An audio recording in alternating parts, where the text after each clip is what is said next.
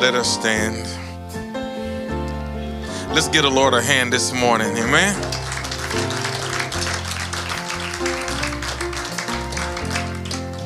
All is well. All is well. We have heard the message along, and all is well.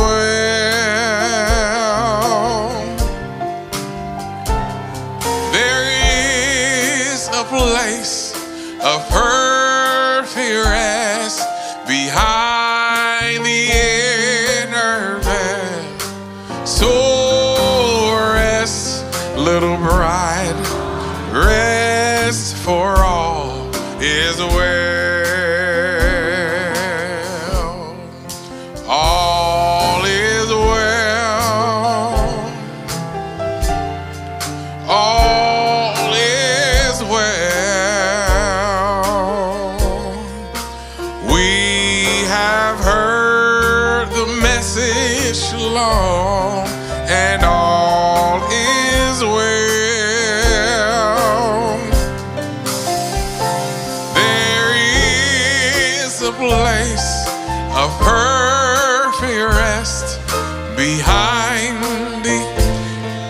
If you believe that, let's sing and raise our hands. So rest, little bride, rest, for all is well. Let's sing it to him. Oh, all is well.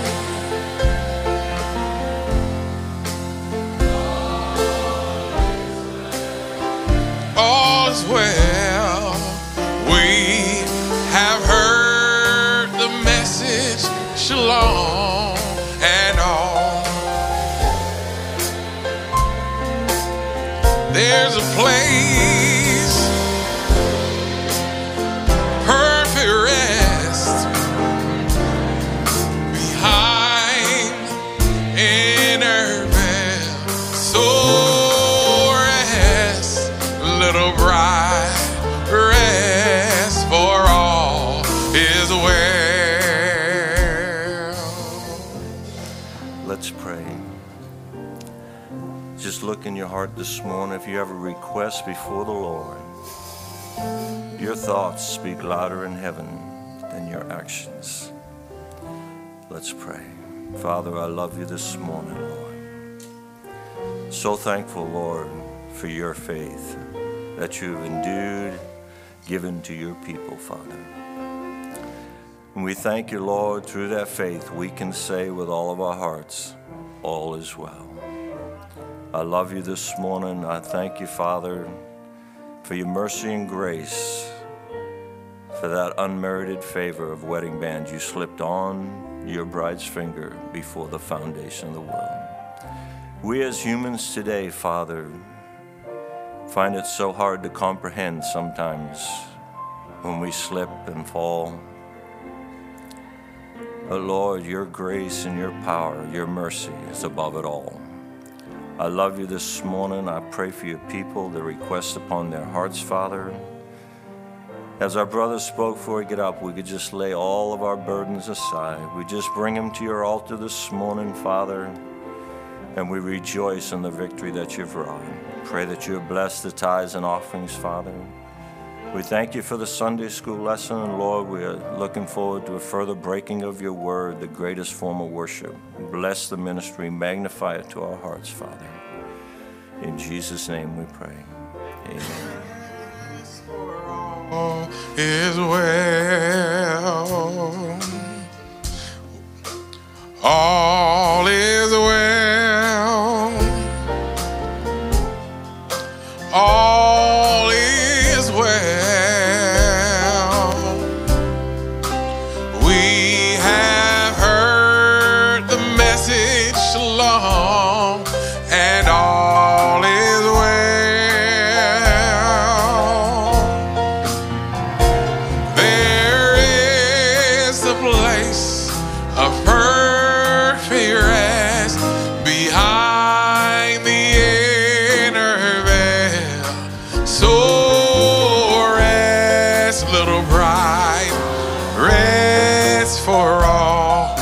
is well. Let's just worship. So glad I'm yours, Lord. So glad I'm yours. So glad your mercy has followed me. So glad you found me, set me free. So glad I'm yours, Lord. So glad I'm yours. Let's sing it to him now. Oh, so glad. So glad I'm yours. Glad your mercy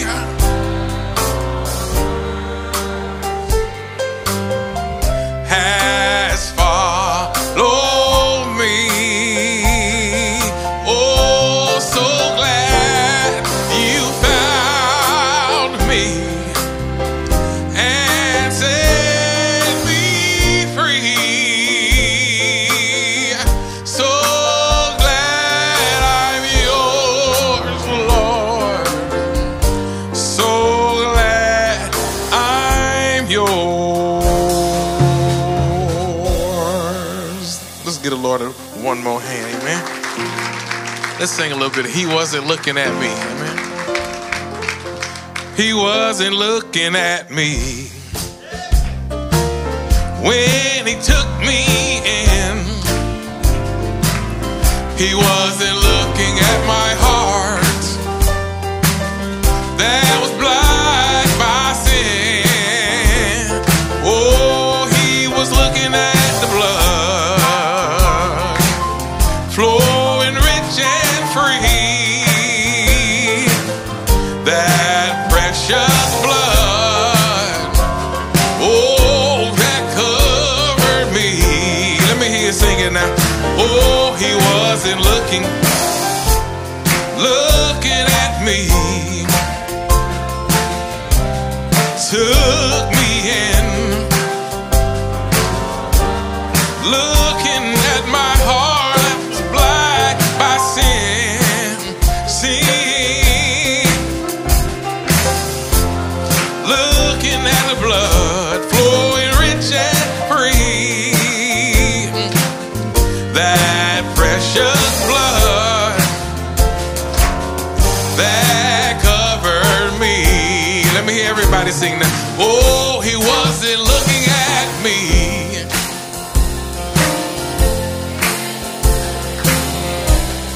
Took me in. He wasn't looking at my heart that was so black by sin. Well, he was looking at the blood flowing rich and free. That precious blood, oh, that covered me. Say he wasn't looking at me. Oh, when he took me in, he wasn't looking at my heart. Oh, that was black by sin. Well, he was looking at the blood flowing rich and free. That precious blood that covered me.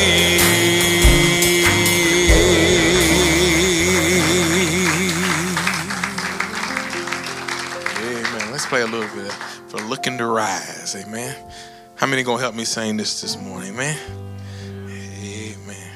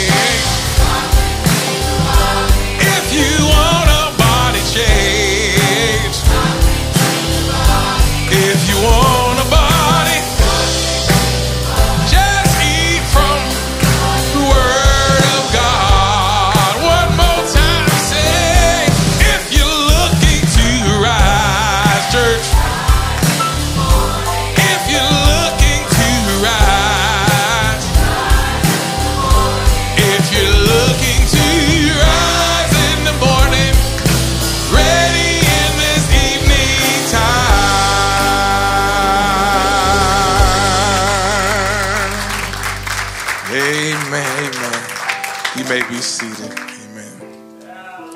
Amen. Brother Brad, amen, if you come, amen, give us a song. Let's give Brother Brad a hand, amen.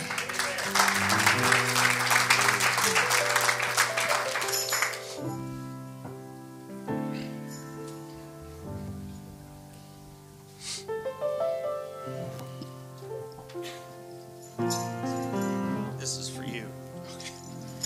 This is an interactive special this morning, so y'all can stand. Come on now. Feel like traveling on? Amen. Please pray for my brother-in-law. His name is Ray Reddington, and my wife had a prayer cloth prayed over and sent to him in the mail, and it was kind of a premonition because he's actually in the hospital now, but he's doing a little bit better. And when my sister read it to him, he kind of choked up a little bit, and he was very thankful. So he has a prayer cloth in him, in his bed with him in the hospital. And he's got a leg that's all swelled up from an infection and an infection in his blood. And again, just please remember him in prayer. His name's Ray Reddington. I'd appreciate it if you would. You feel like traveling on? Amen. This is an interactive special. Y'all going to help me sing it this morning. Is that all right? All right. And you're going to play that tambourine for me. Yes, I feel like traveling on. Will I feel like traveling on? My heavenly home, it's bright and fair, and I feel like traveling on. My heavenly home is bright and fair, and I feel like traveling on. No pain, no death can enter there, and I feel like traveling on. Sing it now. Well, I feel like traveling on. Will I feel like traveling on? My heavenly home is bright and fair, and I feel like traveling home. Well, it's glittering towers, the sun outshines. Well, I feel like traveling on.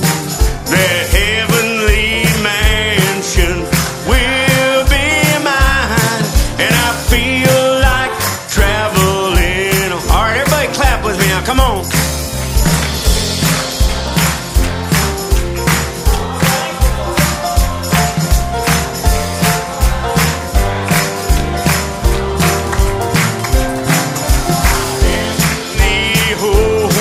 Well, it's bright and fair. Well, I feel like traveling on. Well, let others seek a home below, but I feel like traveling on. With flames devour or waves overflow, well, I feel like traveling on. Well, I feel like traveling on. Well, I feel like traveling on. My heavenly home, bright and fair, and I feel like traveling on. Has the Lord been good? The Lord has been so good to me, and I feel like traveling on until that blessed home I see. But I feel like traveling. You can even lift your feet now if you want to. Come on now. Well, I feel like traveling on. Well, I feel like traveling on.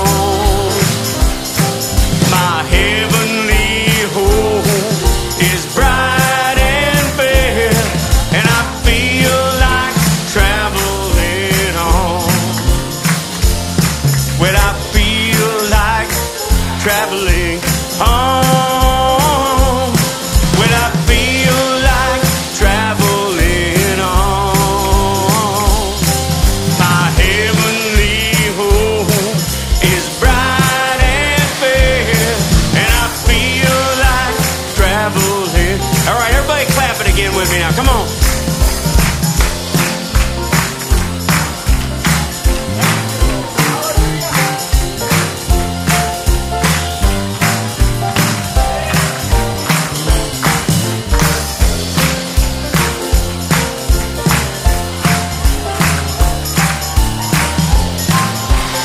One more time. Give it everything you got. Let me hear you now.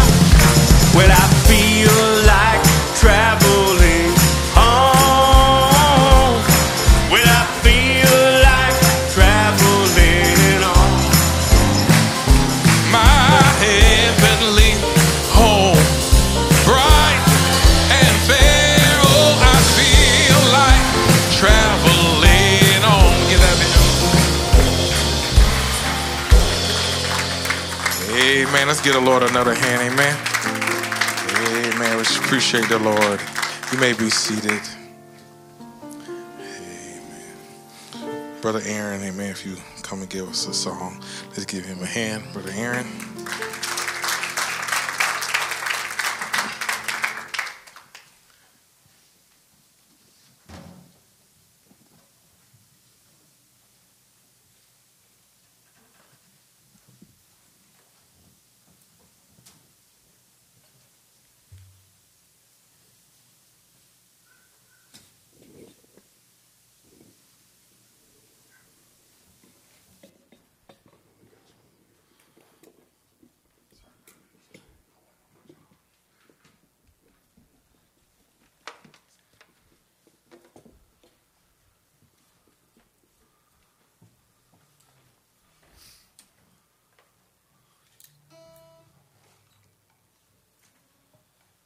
Amen. God bless you this morning.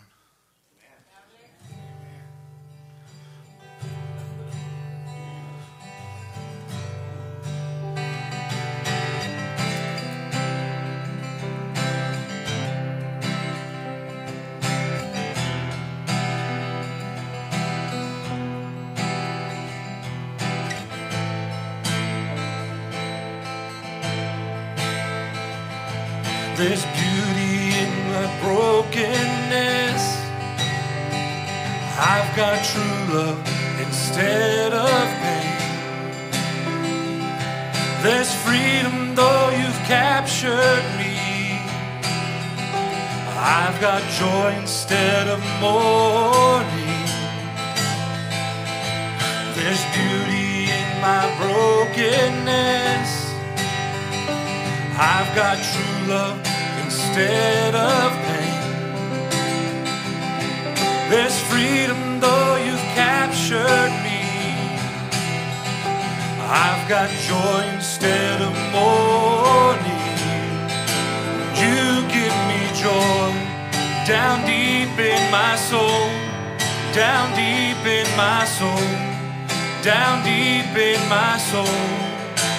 You give me joy down deep in my soul, down deep in my soul, down deep in my soul. There's beauty in my brokenness.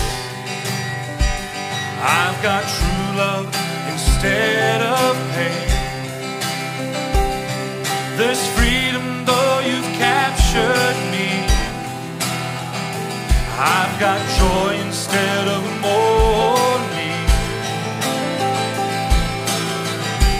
In my brokenness, I've got true love instead of pain. There's freedom though you've captured me. I've got joy instead of mourning. And you give me joy down deep in my soul, down deep in my soul, down deep in my soul. You give me joy down deep in my soul, down deep in my soul, down deep in my soul. Never have I been so free, caught in your love for me. Never been more secure, knowing your heart, Lord. Never have I been so free, caught in your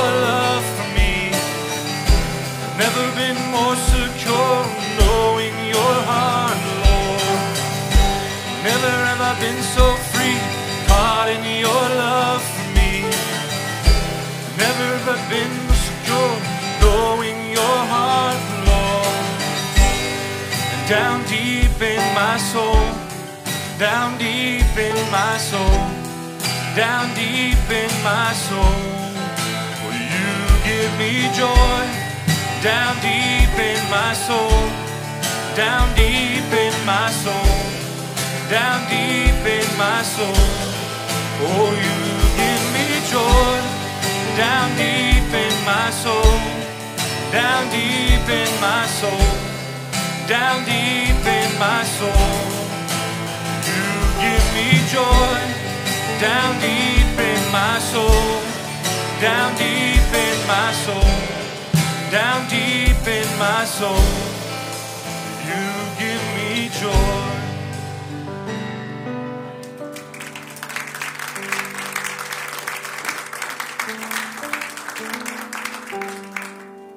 Amen. We have one more special. Sister Amber, if you come, amen, let's give her a hand. Amen.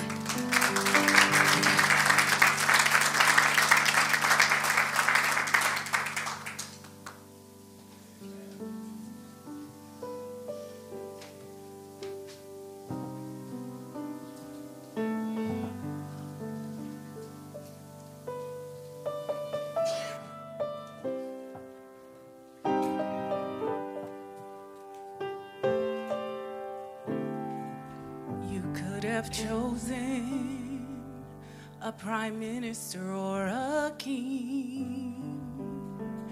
You could have chosen great men in palaces who rule and reign. You could have chosen women of great beauty who have everything. Lord, you chose me, and I have nothing that I can bring. All I have is the love you gave to me.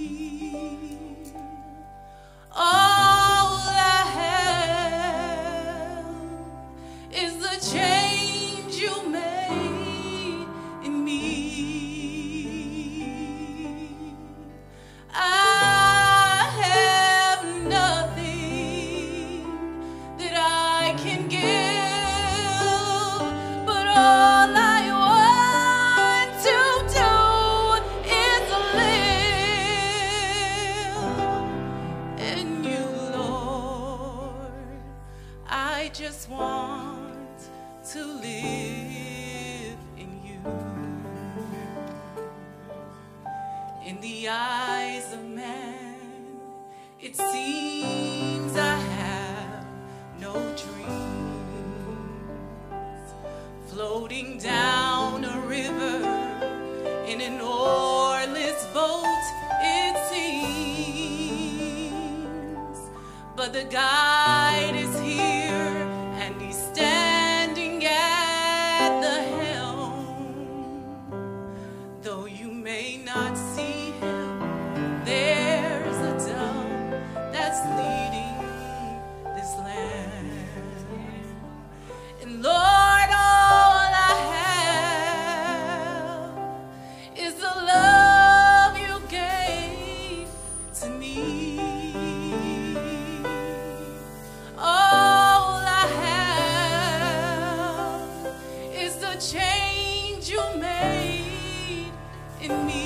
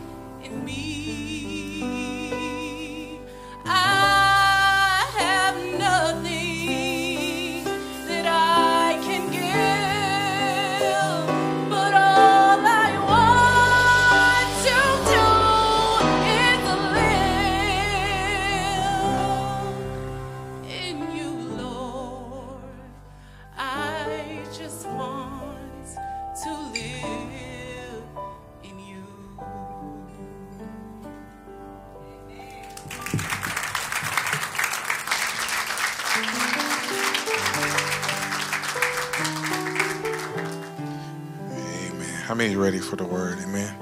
Let us stand. Amen.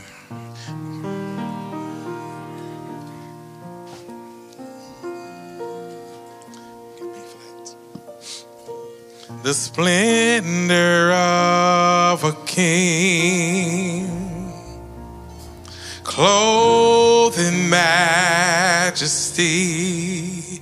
Let all the earth rejoice, all the earth rejoice.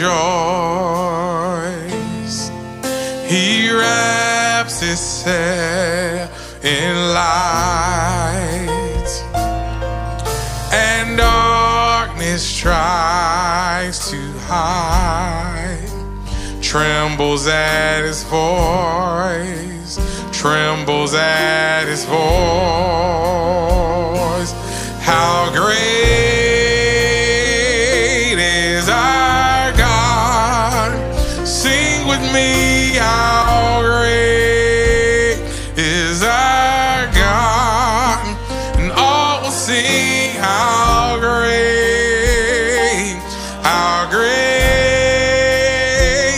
is our God. H to H. H to H, he stands. Time is in his hands, beginning and the end, beginning and the end. God, Christ, our one, he's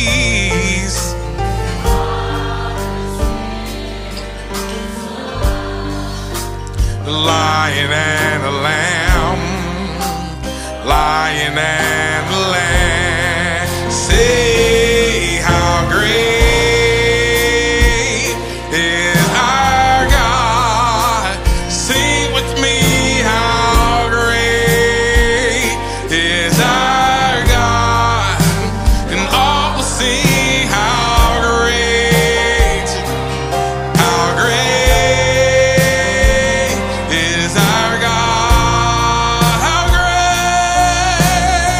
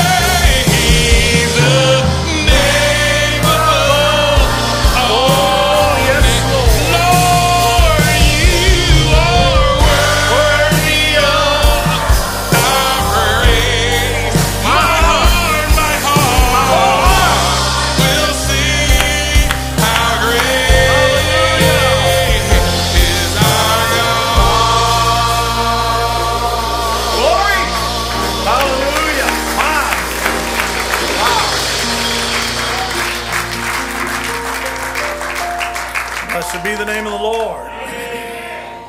I believe you're all ready to have church today. Praise the Lord. We're happy to be here in God's house today with you all and trusting the Lord for everything that He has for us. I want every bit of it. Everything that He has for me, I want to have it operating in my life. Amen. We're going to invite you for a few verses into 2 Kings chapter 2. And I'm just going to read a couple of verses, not too many. The story is amazing here in chapter 2. And I don't want to get completely bogged down in the story. We have so much on my heart that I want to get to today. And so I'm just going to take this verses 8 through 14. While you're finding your place there, let me go ahead and get some announcements made. Thank you, sir. Just some brief announcements. You already are aware of most of this. The senior youth choir practice will be immediately following the conclusion of the service today with Sister Deborah.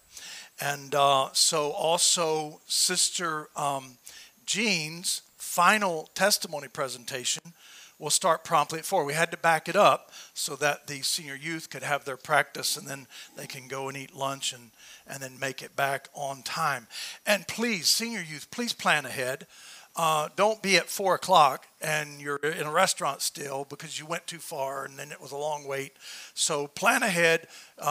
Go to Burger King, get something unhealthy, gobble it down, get back here, and be inside. Amen. Praise the Lord. So those who fail to plan to fail. Amen? Man, learn that in business school. Those who fail to plan to fail. Amen. So a lot of times, people who work with me know that a long time ago I learned a philosophy from Brother Ernie Villanueva. He said, Brother Jason, he said, as long as you always inspect what you expect, you'll never get surprised or be disappointed. So a lot of times I'll ask somebody something I know they already know, and I know they've already done it. But I say, no, I'm just inspecting what I'm expecting. Amen. So praise the Lord. Helps me deal with my OCD and stay normal. There is no Wednesday service this week because we're pushing it forward. There is a midweek, but it starts on Friday. And that's really not midweek, it's the end of the week. So our meetings will begin on Friday with Brother Donnie. Now, consequently, there will be, Brother Brad and Sister Sarah will be conducting the final senior youth choir practice before the meetings begin on Wednesday. So that'll be at 6:30. So all the senior youth, please plan like you normally would to be at church. Amen. Be here a little early and get you home a little early. So, all right. So we've got the practice immediately after service today. Sister Jean's presentation starts promptly at 4. There's no Wednesday regular service. It's moved to Friday. There will be the final senior youth choir practice on Wednesday at 6:30. Our special meetings with Brother Donnie will begin Friday evening and Saturday evening at 7 p.m., Sunday morning at 11. There'll be no Sunday school classes. We'll just have those 3 straight services. I was hoping to get Pastor Ibruka here from Nigeria, and had he been able to come, it's not completely ruled out, but it doesn't look likely. Then we want him to be able to come.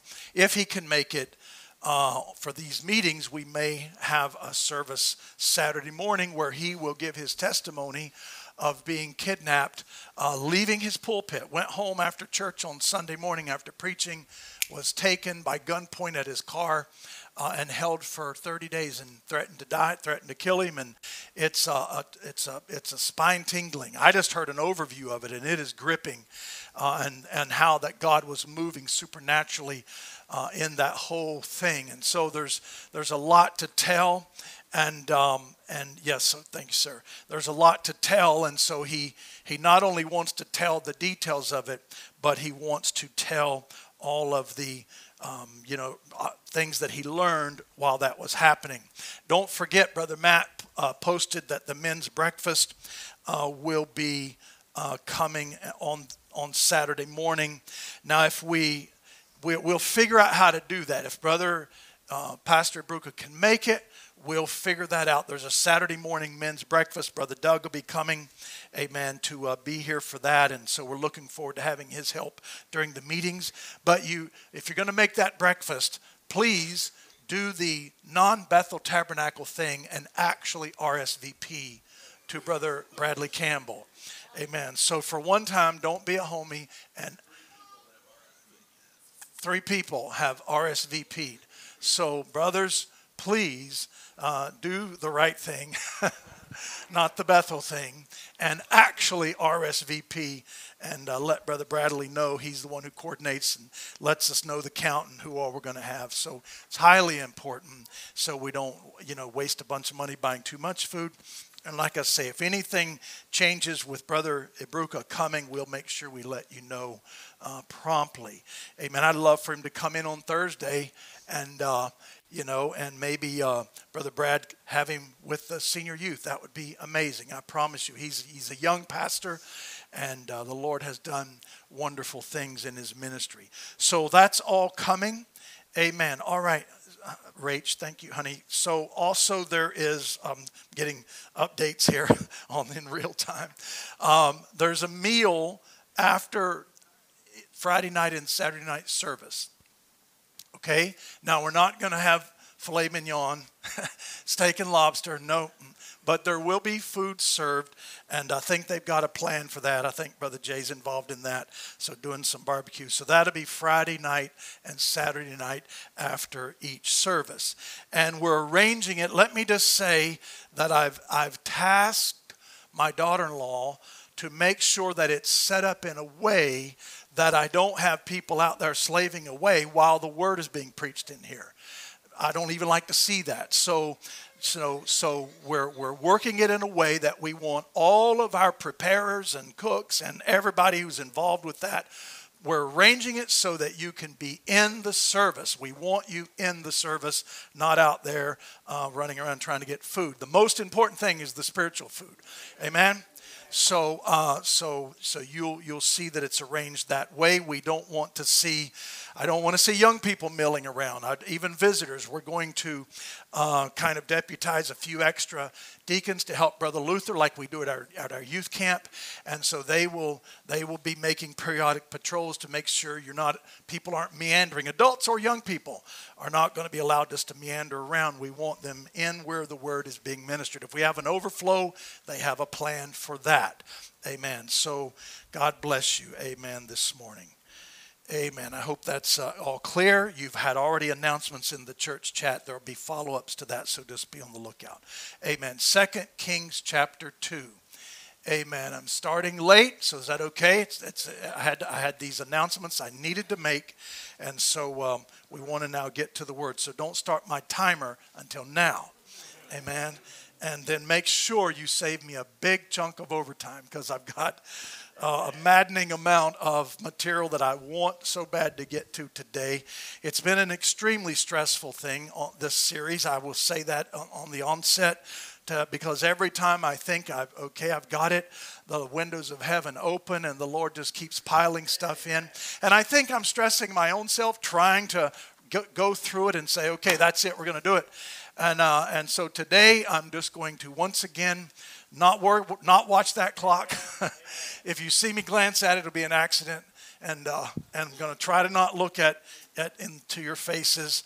But at the same time, I will keep my way of not wearing you out. And I don't do that just because of some idiosyncrasy. I have a purpose in that, because I know the human mind can only absorb so much. I learned that in school. That's why the classes are this many minutes. And so I don't want you to lose sight, but at the same time, I also want you to see the whole picture.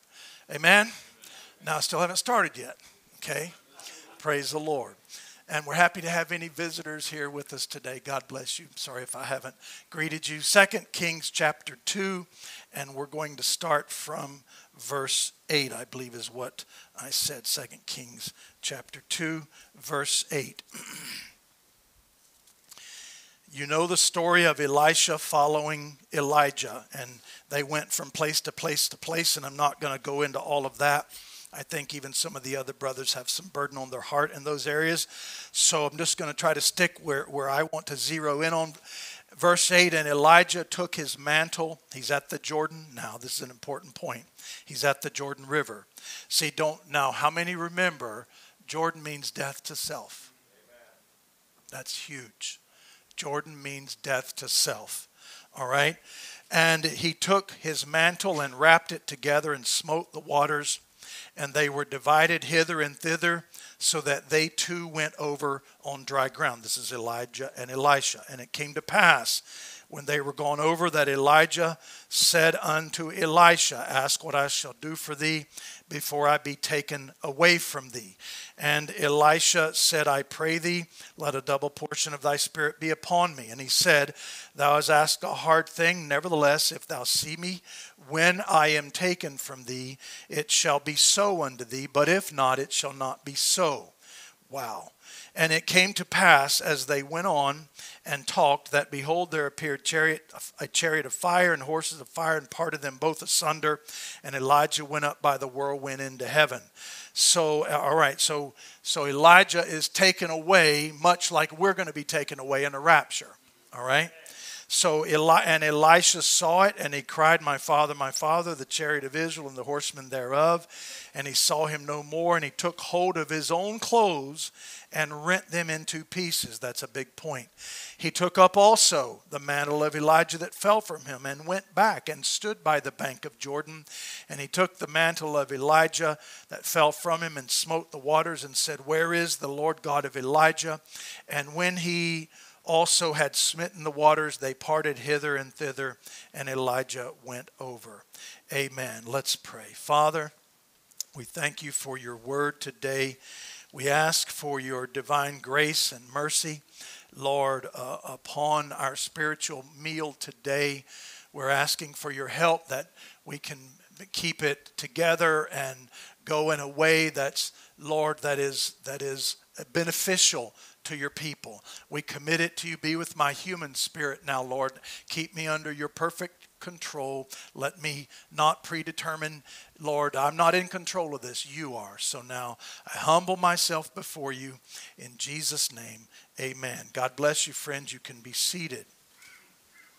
So the only thing I know to do today is to just be loyal to how the Lord has led me, and in the order that I believe that he has led me. And that's really all I can do, and that's all I can be responsible for. And we will make sure that hopefully we'll get everywhere that we need to get to. All right, so praise the Lord. You love him? All right, so that's going to be already the wrong thing. Excuse me 1 second.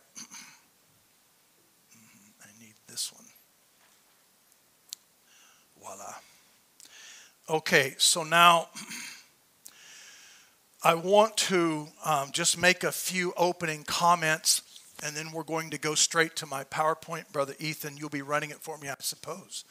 All right, I don't want to deal with the clicker, so you can just handle that for me. Man, love having good, reliable, trained people.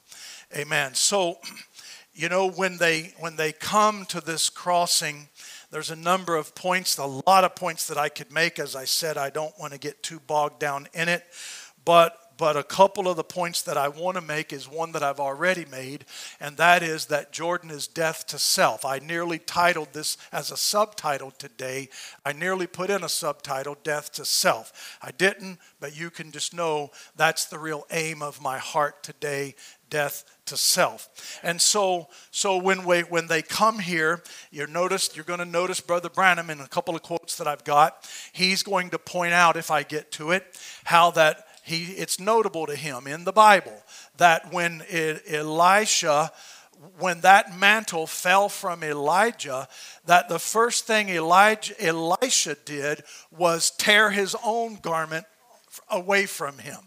And Brother Branham is going to show how that's what you've got to do to receive the Spirit of Christ. You've got to die to self. You've got to tear your own self apart and receive the engrafted Word. In other words, receive the very real presence and power of God into your life. How many would like to have that be a reality in their life? Amen.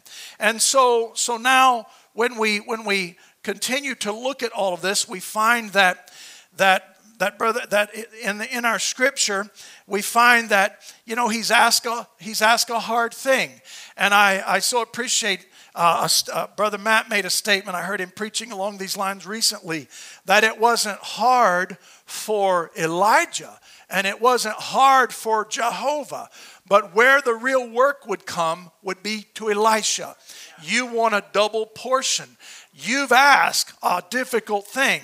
You're never going to get that, Elisha, if you're just infected, with the spirit of the age. And let me just bring it down to the day and hour that you and I live in. Remember, he said to him, if you can do this and you see me when I go, then you'll have it. But if you're not diligent, if you don't follow on, if you don't stay right close, if you're too lazy, if you're too worldly, if you're too carnal, then forget this double portion working on you. Not saying, Elisha, that you're not a child of God. I'm just simply saying you're not going to be one of those doing great exploits at the last day. Say, well, I don't care if I do spectacular stuff. That spectacular stuff might be casting a demon off of your child. That spectacular stuff might be rescuing a marriage. We're not talking about calling fire down. We're talking about real life. And Brother Branham in Perfect Faith said the reason he was preaching perfect faith is because you've had a faith, but he said, but I'm coming to a perfect faith. This was something now further than the faith that was in the ages. And he said, I'm preaching on it because trust me, down the road, you're going to need it. Amen? See, and so that's why, when they went, those 50 School of the Prophets went, they went to look for Elijah. And Brother Branham makes an amazing statement there, and let me try to get to it really quick. So he says, let me see here if I can find it. Yeah, I got it. So Brother Branham says, so they said unto him, behold, now there be with thy servants 50 strong men. Let them go. We pray thee and seek thy master, lest peradventure the Spirit of the Lord hath taken him up and cast him upon some mountain and into some valley. And Elisha said, ye shall not sin. You're going to go about it the wrong way, see? And so it's a lot of times, I remember years ago looking at that and I said, the spirit of Elijah is now resting on Elisha. So there's no need for 50 return ministry preachers to go looking for Elijah. You understand?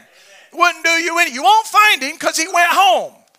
And so the point is now the ministry that was on him is now upon Elisha, Mrs. Jesus. You understand? So Brother Branham said, here in getting in the Spirit, he said, go on, because the next verse we didn't read, they urged him, they kept pressing him, and finally Elisha said, go on, but you won't find him. Hard-headed people, carry on. See, refuse to see the further light, refuse to see the progression of the word. Go ahead. Go back and try to live back. Go try to relive all of those stories. But the word is now on the move, and there's a double portion that's to have a benefit in Israel. See?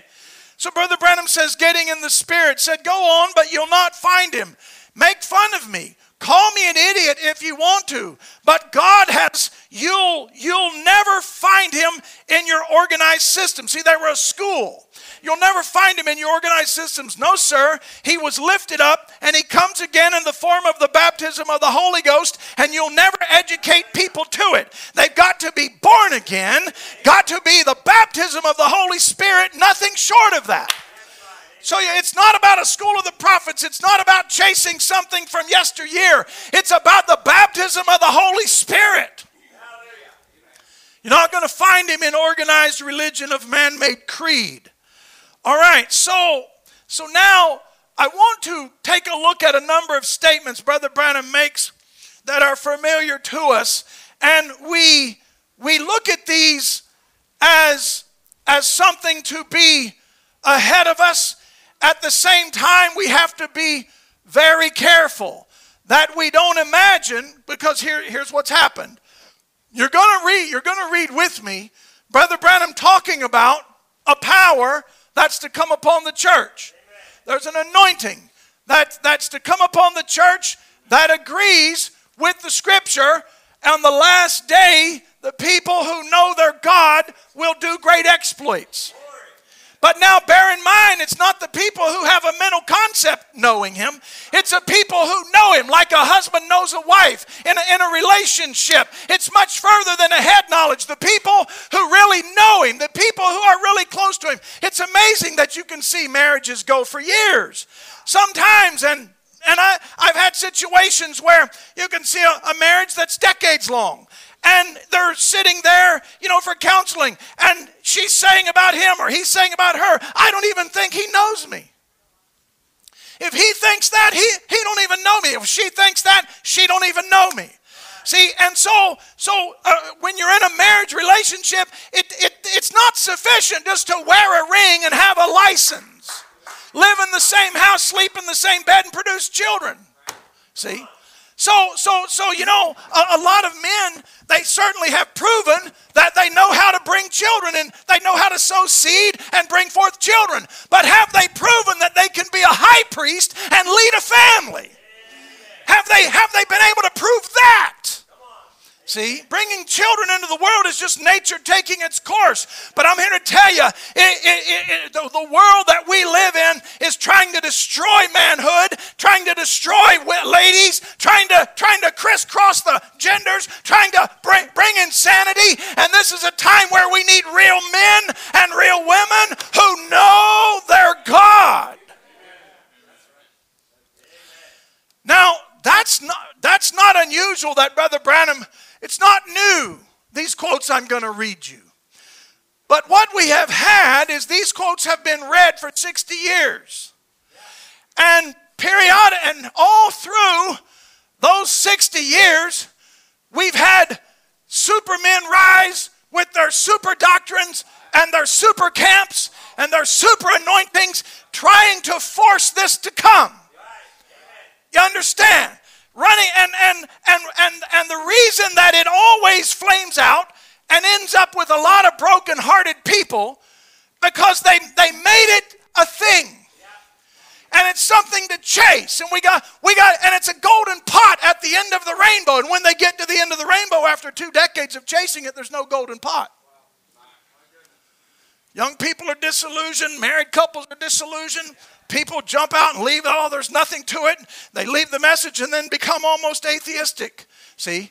And so, Brother Branham warned us not to do that. See?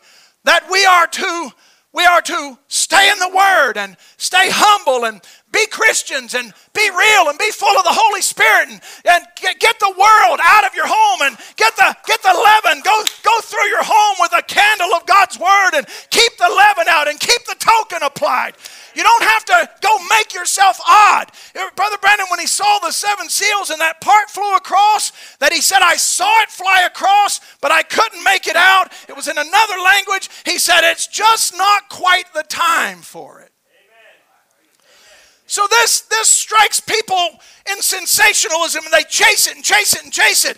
And I'm here to tell you that it's never been a thing to chase. It's all about self-denial and being a real Christian. And God is now coming in the hour that you live in. And I'm here to tell you, friends, there are things that are happening in rapid fire around this world that God is now beginning to pour out. And I am convinced that we are on the threshold of these very things that the prophet said all those years ago. And if there was ever a time when we need to be dedicated and humble and sincere before God, we're not here to chase something. We're here to make ourselves ready for God to bring it down upon us. I'm here to tell you, it's not something coming. I believe it's in the atmosphere happening right now.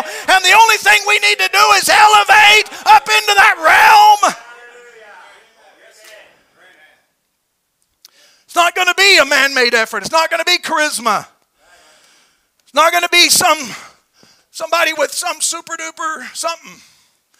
We were told not to chase that. See? Let's take a look at a few of them. I'm going to go chronologically in a chronological order. First, we'll start in 1960. I'm not reading them all. I'm just catching a few. There's a number of places. These, to me, have been some of the most notable. In the message, let's have my PowerPoint, Heath. So we'll go immediately to slide 1. This is Be Not Afraid, It Is I. All right. Hope you can make that out. And now, being that tonight, now let me just say, don't read ahead.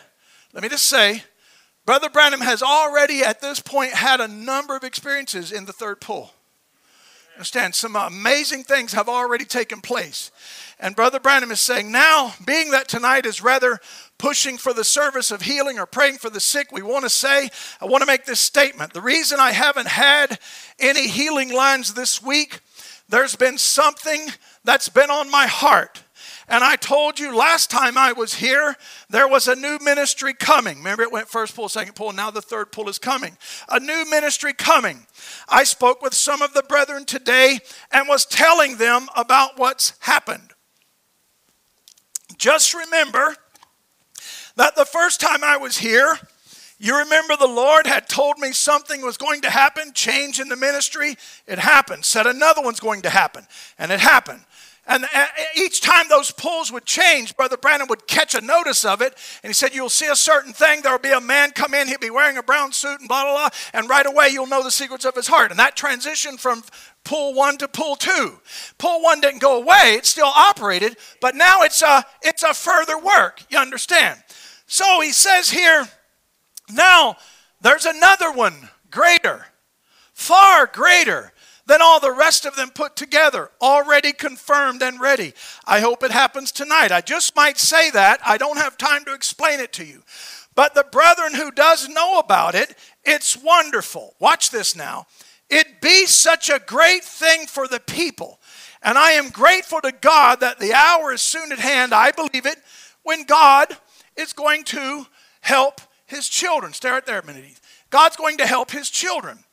Now, you have to understand that Brother Branham himself is over time, progressively, gradually understanding it more and more and more and more. I've shown you that in the preaching prior weeks, where Brother Branham is even sometimes thinking it's going to go this way and it goes that way. And he's like, oh, okay, well, let's go this way, only to find out, got you again, it's actually going to go this way. Oh, wow, okay, so let's go this way. And all a prophet can do is keep following the Lord. That's all he can do. That's all we can do. We can't run ahead and figure all of this out. I can see certain things that are common denominators. And one of the things that I see as a common denominator every time Brother Branham is talking about this third pull operating, we find that he says he goes back to repentance and dedication and consecration. And I've been saying that to you over and over and over again. God's not coming with Barnum and Bailey. This isn't a three-ring circus. This isn't the charismatic movement. You understand? This is not that. This is not some revival of past. This isn't a revival that's striking Asbury College. That's fine. We've got scripture. We know what that is. That's not the bride's revival by any means. But it is a sign to us that way, if God is doing that, he's also moving here. And I got quotes to support that. So he moves on, all right? Now there's another one greater, far greater. Okay, it's going to help his children. I think we read that one. Yeah, it's going to help his children. Especially, it'll be for those who can't muster the faith to raise up and get a hold of God like they should. I believe the Lord, you have no idea how wonderful this is for a pastor's heart. I believe the Lord is providing a way for us now to take care of them also. Some runs into faith that they can just reach over and receive anything. Why, that's great faith. Some of them has mustard seed faith and has to wait so long to get through. I believe the Lord is making a way for those people now. And I don't know when it will be, but it will be. Just as certain as I'm standing here, it will be. So I'm here to tell you something, friends.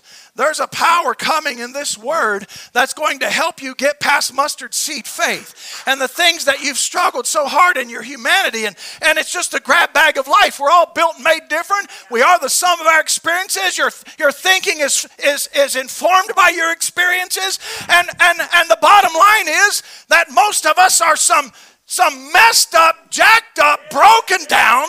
We've got trauma in life and trauma from our birth and trauma in other churches and man born of a woman's few days and full of trouble, and we've had a lot of trouble, and you've been the bullseye of the enemy, and sometimes our minds are just all over the place, but my heart looks to God, and I'm here to tell you there is something among us now that's dropping upon us now that God is going to say, all of your weaknesses are not going to stop it, and all of your complex, I'm going to go right over it. I'm going to lift you up above the shadows.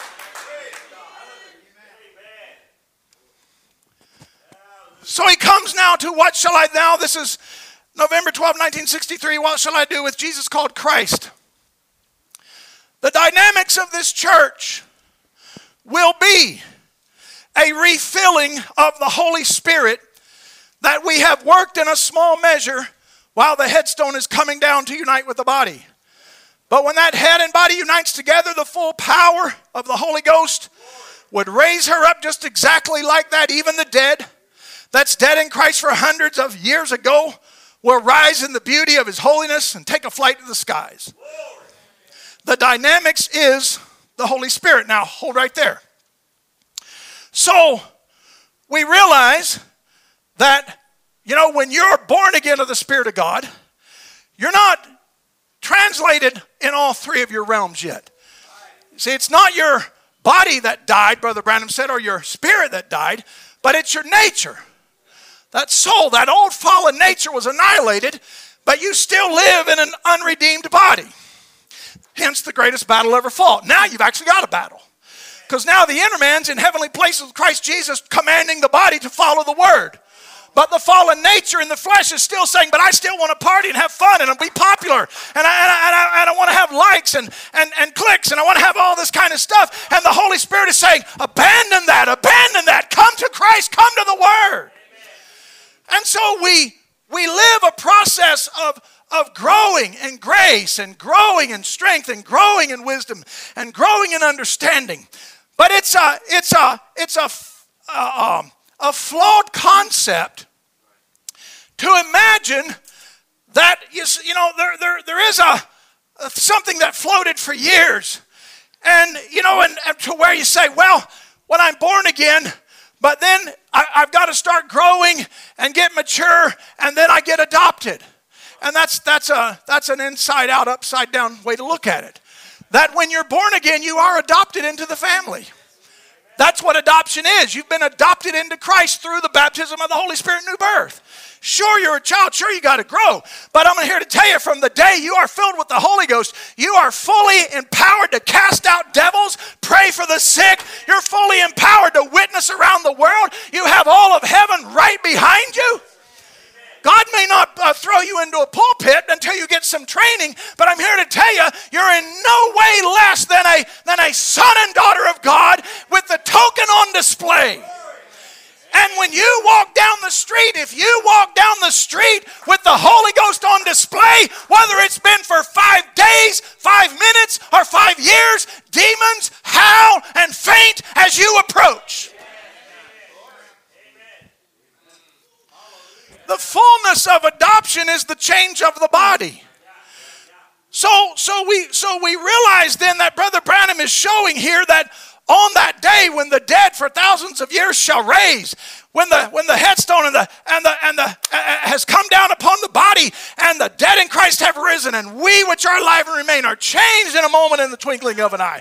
Then of course that's full adoption. That's full power. That's when the dynamics will be applied to the mechanics. And Brother Branham said it like this: mechanics become dynamics. Now that sounds cryptic until you realize, okay, so he said, he described a car with all the mechanics perfect. The engine, the tranny, everything works. The tires, everything's great. The car has no problem. It has a tank full of gas, but it still needs a fire, still needs spark. See, he said if the gasoline doesn't get the spark, it might as well be water for all the good it would do you. Now, it's not water, but if it doesn't get the spark of the Holy Ghost, it might as well be. See, just like you before you came to know the Lord in a new birth, you were always a gened child of God. But you differed nothing from a servant, though actually you were Lord of all, but you had no allotment to you because you weren't born again. But once you're born again in the Holy Spirit, now you're not just an heir of God, you're a joint heir with Christ. So now it's not just that you have an allotment, but something's actually been allotted to you. And so when the spark strikes the gas, then the car will go down the road. And so when Brother Branham says dynamics, that he says mechanics, which is the word we're feeding on, that when all of this happens, the dead in Christ rise and we are changed, that's the fullness of mechanics, the word, becoming dynamics. Amen. And you say, well, I can't get a picture of that. Go get a tub of gasoline and drop a lit match into it. Mechanics become dynamics immediately. You understand? It's not a gradual process. You take a fire and drop it into fuel, that fuel becomes the fire. You got me? Mechanics become dynamics. So now the thing of it is, we're not sitting back, sitting on our luggage, waiting on the old ship of Zion. As soon as I'm saying just be a Christian and just be humble and just serve God and God will do it. But I'm here to tell you something, friends. There ought to be a pursuit in your spirit to say, Lord, let me grow high in the power and presence of Almighty God. Let me learn to use your word. Let me learn to have faith. Teach me thy ways. And sometimes we call that the process of adoption, but don't ever think of that as suddenly up the road somewhere you actually become a sealed-in son of God. You're sealed by the Holy Ghost from the day you're born again. So, and the fullness of adoption is the change of the body. But there certainly is that area of growth and maturity, and that's where we are now. And you need to be aware of it. Otherwise, you're just a churchgoer. And, you might even be a message-believing churchgoer. And the only real energy is the warmth you leave on your seat. And it doesn't project to anyone. It doesn't do anything. It doesn't even worship God. It's not even aware that angels are moving around this building and God is now, an anointing is flowing off the platform. I'm here to tell you something, friends. Don't be asleep at the switch. God is doing something mighty in this hour. Oh my. Where are we at, Heath? Where's my last quote? All right, so let me catch up. All right, now the dynamics of this great regime that they've got built. Now watch, see, because now it's not just the word. Now there's an energy and an anointing and revival even on anti-word. See? The dynamics of this church he says, all right, now the dynamics of this great regime that they've got built with this big machine will work someday in the United Council of the World Council of Churches, which will make a forcing. But remember, you say, when that happens, remember, when that happens, it's going to be too late then for you. You're already in it. See, you're already in a tribulation. All right? You're already in it. See, it's too late. Whether you want to be or not, you're already there. Notice, you've already got that spirit upon you. So there is an anointing that convinces the world that the Antichrist is correct, and they follow him all the way into a tribulation period. And somehow, some way, an anointing strikes the unwise virgin, and she realizes when we're gone, no, I must not take the mark of the beast, and she's hunted down like dogs and martyred for that faith, but God has eternal life waiting on her at the judgment bar. But the tribulation is not your destiny. Your destiny is when the dead in Christ from 2,000 years rise, you change, and we all rise together to meet the Lord in the air. And that dynamic is upon the church right now.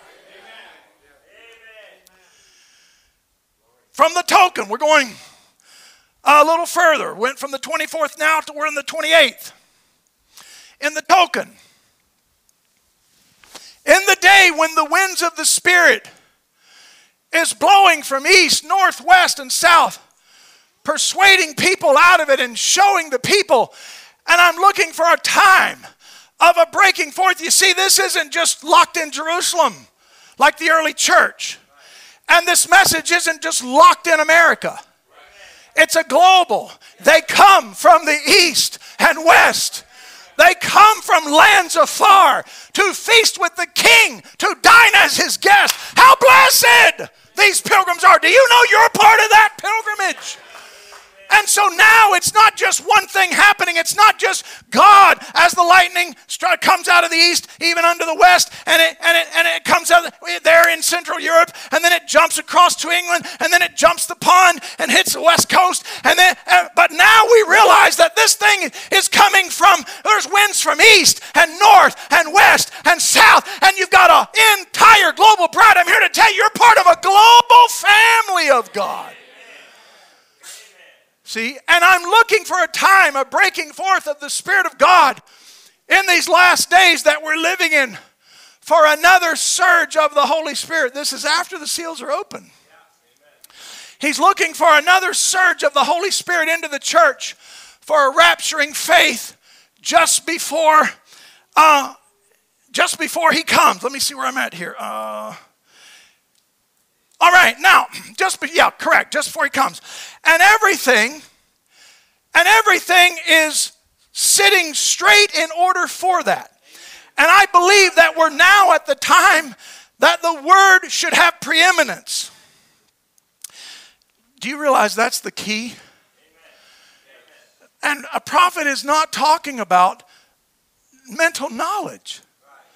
The word should have preeminence. You know, rephrase that, Brother Jason. Christ should be the center of your life.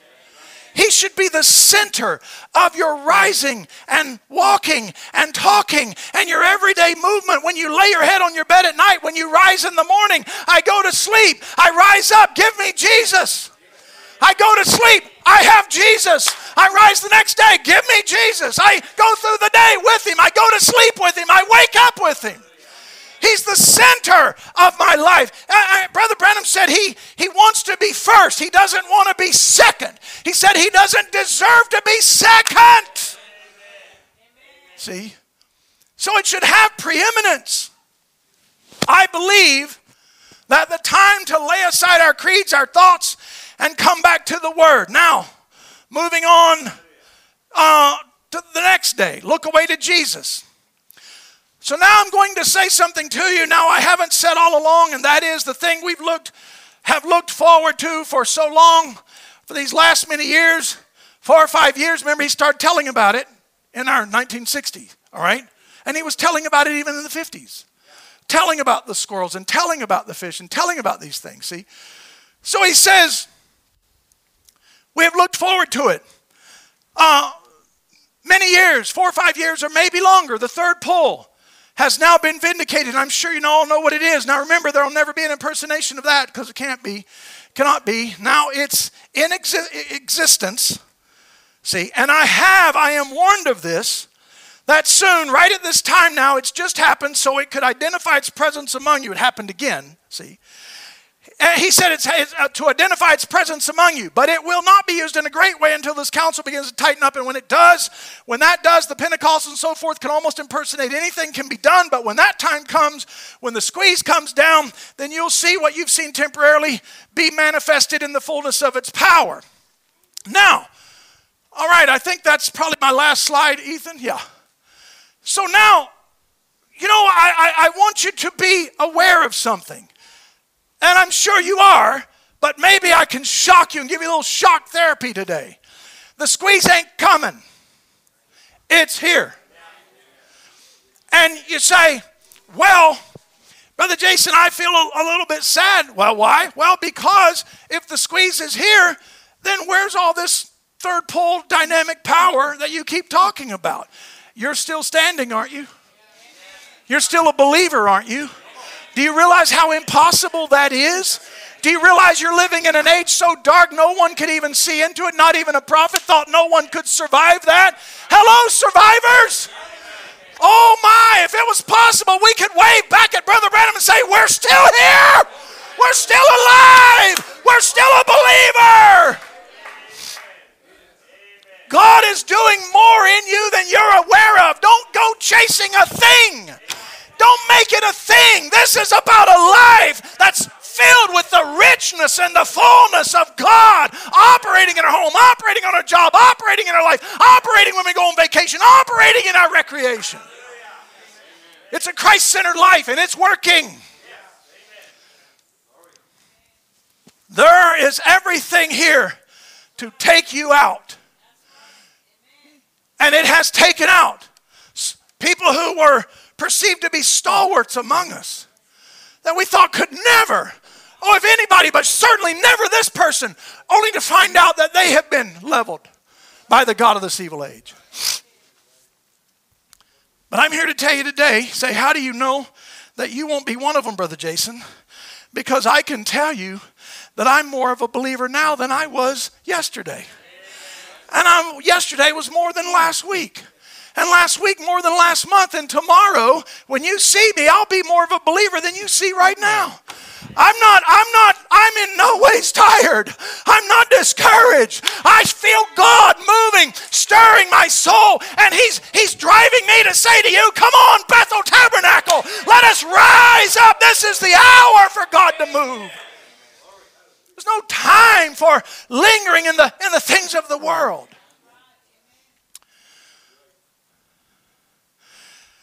So we have been looking at a number of the experiences Brother Branham had, and two of them that I've been trying to get to, and I've touched them briefly, is the two episodes, one in the state of Indiana with red squirrels, one in the state of Kentucky 2 weeks later with gray squirrels. In both cases, animals were created by the spoken word like Abraham did in Genesis 18 when he needed a ram. Because otherwise he needed a ram instead of his son. So this ain't God entertaining. This is about a need. You got a need today. You got a problem in your life. Why don't you just say, Lord, I believe I'm living in the hour where dynamic power can come upon my life right now and make me everything I need to be. I don't need to wait. So, Brother Branham makes a number of statements, and I'm just going to go through it. Normally, I'd be out of time, so I'm in overtime. All right, I've only been preaching 38 minutes, all right? You good? So, Brother Branham talks about in the message, Speak to the Mountain, this is 1959. He's telling about the two incidents. He's going to tell about the red squirrels, about the grays, and then about the Sister Hattie Wright. See, and just speak. Whatever you say, you'll have it right now. And so he's going to try to build his foundation and say, that when that light that you see in the picture, how that he comes and whenever he reveals the scripture, he says it's so perfect. And he said, I go to my Bible. I love that. Man, do I love that. He goes to his Bible to see if what the angel told him, you say, that's a lot of audacity. Does the angel get offended at that? No, the angel's counting on that. See, because even Satan can appear as an angel of light. And Brother Branham says, if he ever told me anything outside of his Bible, I wouldn't believe the angel. I would know he's not the angel of the Lord, because the angel of the Lord will never disagree with his word. And no revelation you ever get will be contrary to the word. I don't care who you said gave it to you. I don't care what your surname is. If you take it upon yourself to reinterpret Paul's teaching on the fivefold ministry, who do you think you are? Not even William Branham had the authority. Not even an angel from heaven. Not even Paul could change that. Paul laid down a clear teaching about the duties and the accomplishments of the fivefold ministry, what it would do, how it would work, when it would go all the way to a certain time. And nobody, no man, no angel, nobody has a right to reinterpret Paul's teaching. When William Branham was here, everything he taught us about the fivefold ministry agreed with Ephesians 4. See? So exactly. So we find then that he goes on. He says, now, see, an angel could come and preach anything else, that Paul said it wasn't right, see? But if it's the word of God, the angel will verify that word every time to be the truth. If it's an angel of the Lord, if it's something off color, then don't you listen to it, see? I've encountered people like that. I've encountered people who say, almost use the same language, like what they're trying to do is say, I'm kind of equal to the Elijah messenger of this day. The angel of the Lord walks before me. Okay, well then why is your doctrine left of center? Don't tell me the angel of the Lord, whatever's walking in front of you, might not be the angel of the Lord. That voice you're hearing, you might need to go back and check it by the word, and you're going to have to say only what a prophet said. See? And so we find then that he goes on, and I'm trying to move through this quickly. And I can see, I won't try. I already feel in my spirit, the Lord's given me permission. I can stop at the end of this. I've got a whole nother set of notes. I won't get to it today, but I want to get to this. Because this really, if I can finish this today, this part right here will really, I'll feel like I have succeeded in anchoring this thought in you. That this third pull is happening in real time. It's happening right now. And what you need to operate it is, and you say, well, I'm not sure I want to operate it. Good luck with that. When the devil comes into your home and tries to wreck it and blow your family apart, you're going to wish you had perfect faith in operation. You're going to run to me then, pray for me, Brother Jason. And all I'm going to do is tell you to get to an altar and repent. Because you need to go back to Calvary. You need to go back and have a fresh experience of the Holy Ghost. Because the Holy Ghost operating in you will operate His own word. You don't got to chase it or make it happen. See? And the real burden on my heart is that every revival, if you want to have a revival, that starts with repentance. That starts with a contrite heart. That starts with humility before God. Hallelujah. I was announcing to you, I think I announced it, that I don't know if I did now. I think Thursday night at 6:30, we're calling for all the men. We've got meetings coming up Friday, Saturday, and Sunday. How many want to see God move? Amen. Well, 80% of you knew. Hey, what about your other 20%? How many want to see God move? How many want your young people to be full of the Holy Ghost? How many are sick? How many have financial needs? How many have marriage problems? Come on, we want to see God move. And I met with my ministry team the other night. I said, brothers, we are going to be like a fire starter. When you got a whole big fire and you got a little fire starter, you pop it in there and light that and it burns the whole thing. I said, we're gonna partner with our dear brother Don Gergel, who's been our hero. And the other brothers and different ones, a few of the other brothers who have been so faithful with Brother Don for the men's prayer meeting. And I said, we're going to be a fire starter, and we're going to have all of these men, get them to praying, get them calling on the Spirit of God. Listen, friends, you want a spiritual church? You want a spiritual church? That starts with the men. It has to start with the men. And if you want spiritual men, that has to start with prayer. And if you want God to move and have a revival, that starts with contrition and repentance and laying before God in humility. And I'm here to tell you, God has sent a ministry team here, and they are in solidarity.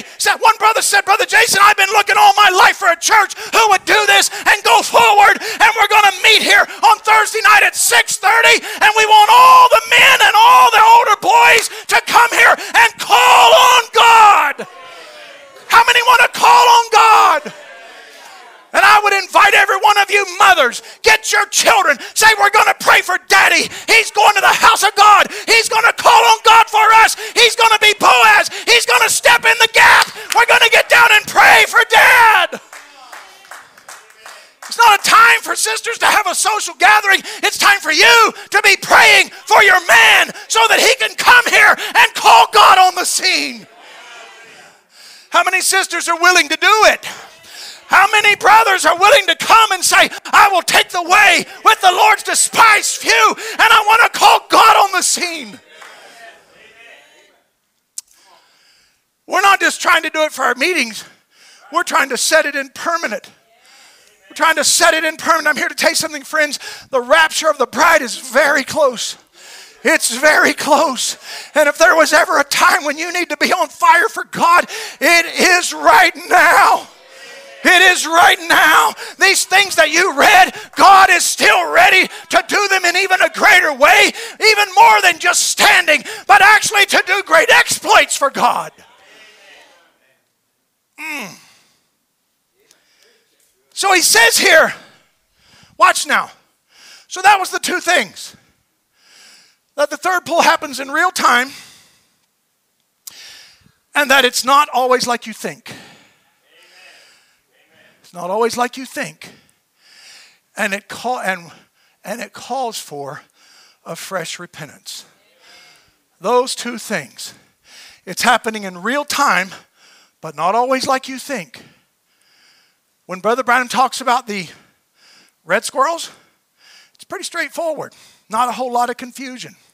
He's very much distressed over this voice talking to him. And saying, taking it back to Mark 11, if you say to this mountain.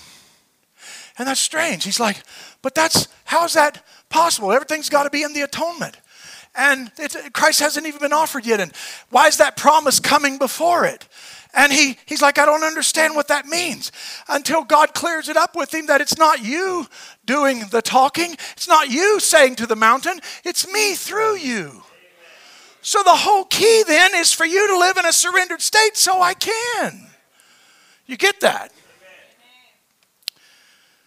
So he says, if you say to this mountain, be plucked up, cast in the sea, don't doubt, but believe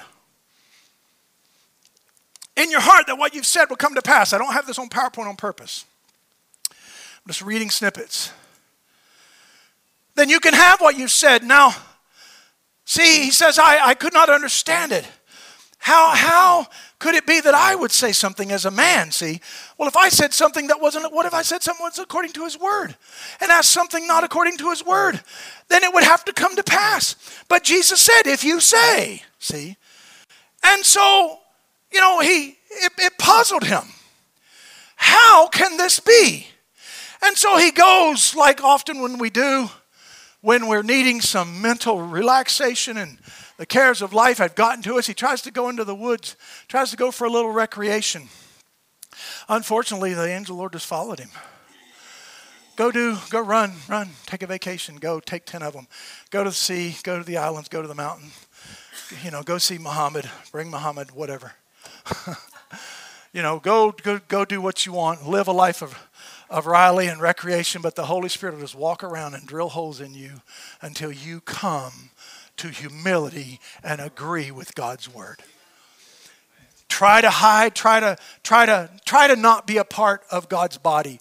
Good luck with that. Because God has determined he's going to have a body that's unified and brought together. So he says, so he goes on. All right, let me try to keep moving here. All right. So he says, he starts telling about the story in the boat. And I've mentioned this to you before. And, his son, Brother Joseph, squeezes a little kitten. It rolls around, dies. And he's standing in the boat. And there's going to be a great miracle, and God has already warned him about it. There's going to be something great happen. He says, what will it be, Brother Bill? He said, I don't know. We'll see. And they're sitting in the fishing boat. And he breaks a cardinal rule. You're not in a little small. If you ever seen Brother Branham's boat, Billy Paul actually has it now. I mean, 3 men in it. You don't want nobody standing up. That's like the wrong thing to do. And the Holy Spirit says, stand up. And he stands up, and Lyle looks at Banks and says, what is he doing? He says, just watch him. Hold on, something's happening. And here's a little fish that's been dead on the water. A little sunfish been dead for hours, laying there floating with its entrails outside of its mouth, floating. And he says, speak to the fish and give him back his life. Now, that's astonishing enough.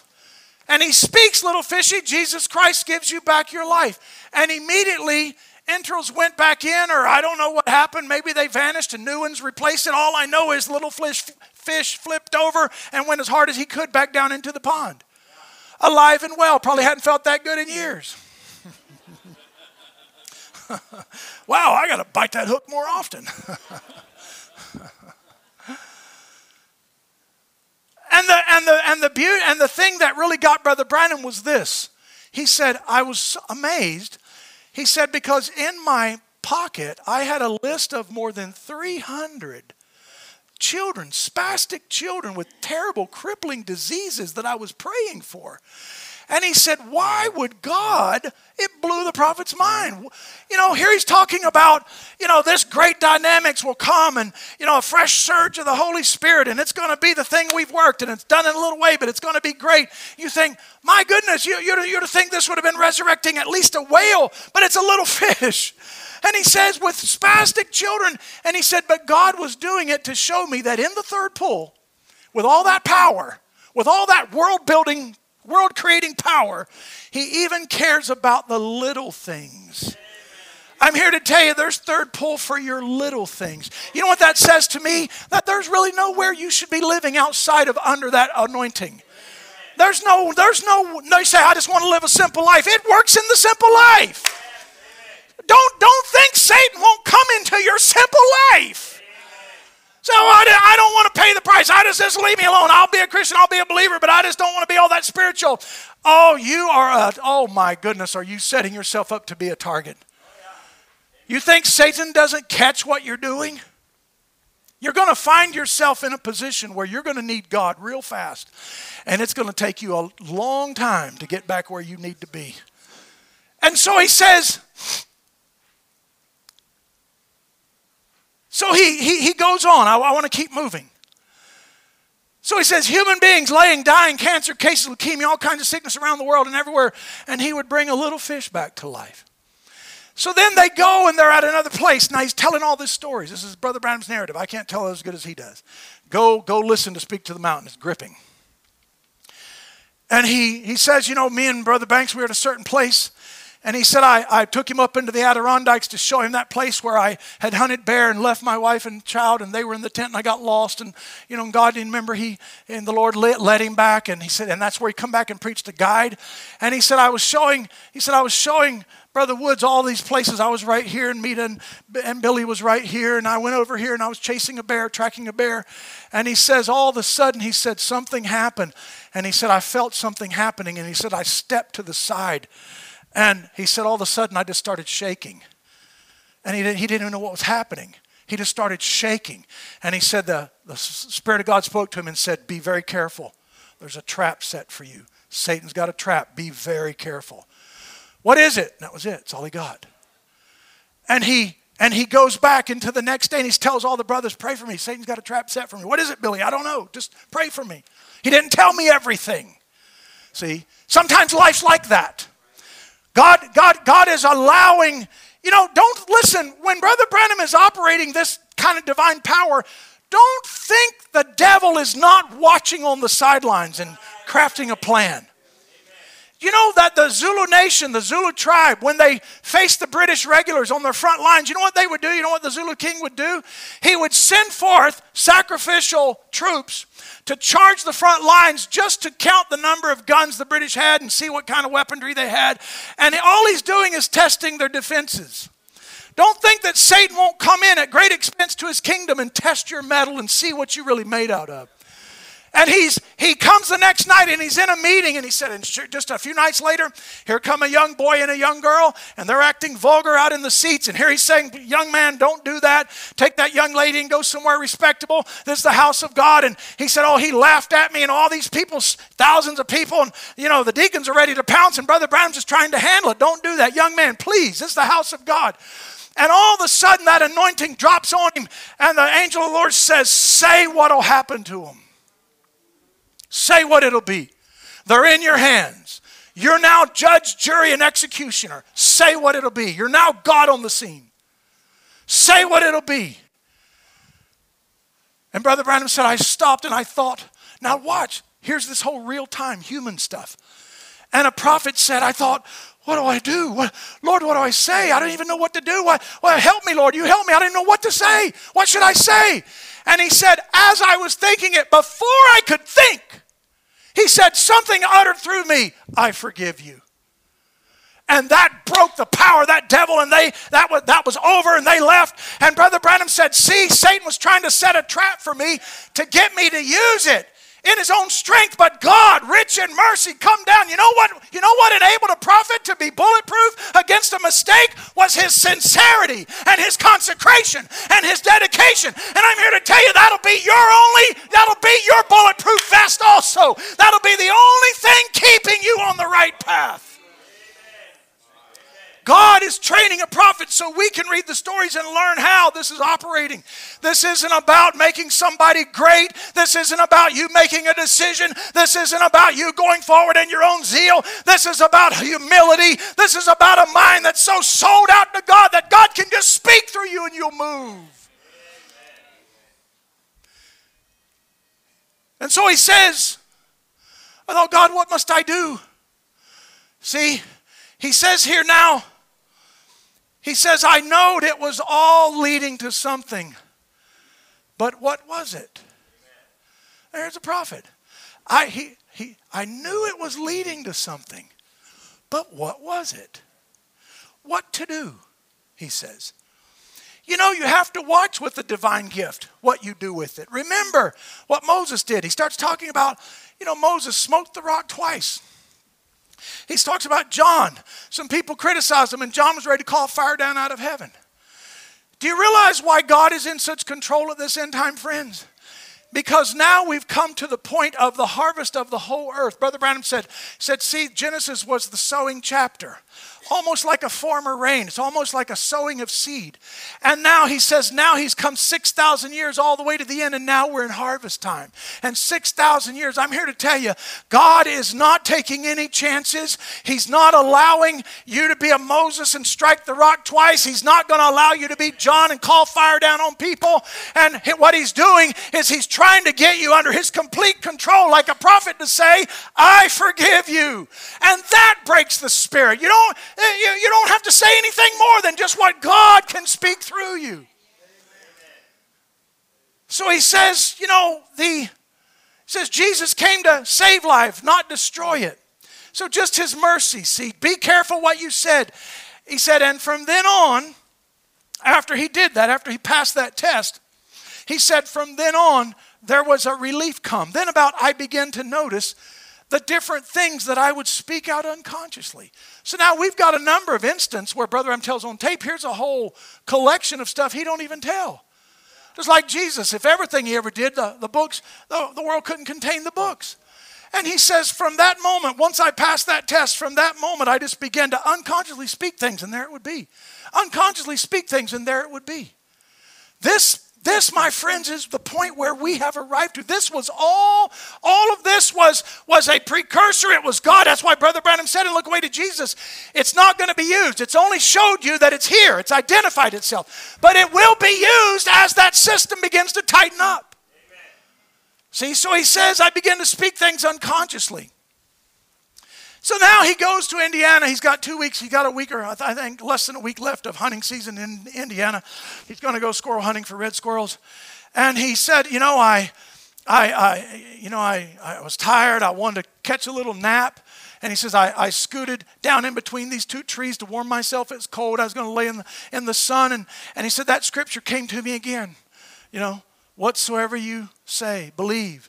What you shall say come to pass. You can have what you said. Well, I thought, why does that scripture keep coming to me when I can't even preach on it? I mean, this is what I said a while ago. Prophet's just trying to go hunting. So go ahead, try to run. Go ahead, go hunting, go fishing. Go to Disney. Go to California. Go wherever you want. Go to Europe. Take a trip. You won't escape this angel. You've arrived at the time and you're God's people. You understand this? There's no escaping this. I just say, Lord, I don't even want to escape it. I want to raise up my hands and surrender to it. Why does that scripture keep coming to me? Can you feel a prophet being a human being? Can he be a human? Everybody be okay if we let Brother Branham just be a human?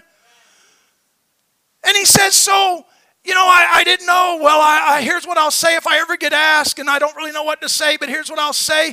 And he said, then all of a sudden something spoke to me, because Brother Branham said, so it must be that, because before the atonement and then after the atonement, so my answer will be this, that, and it was before the atonement. And he said, then something spoke to me and said, what about the prophets?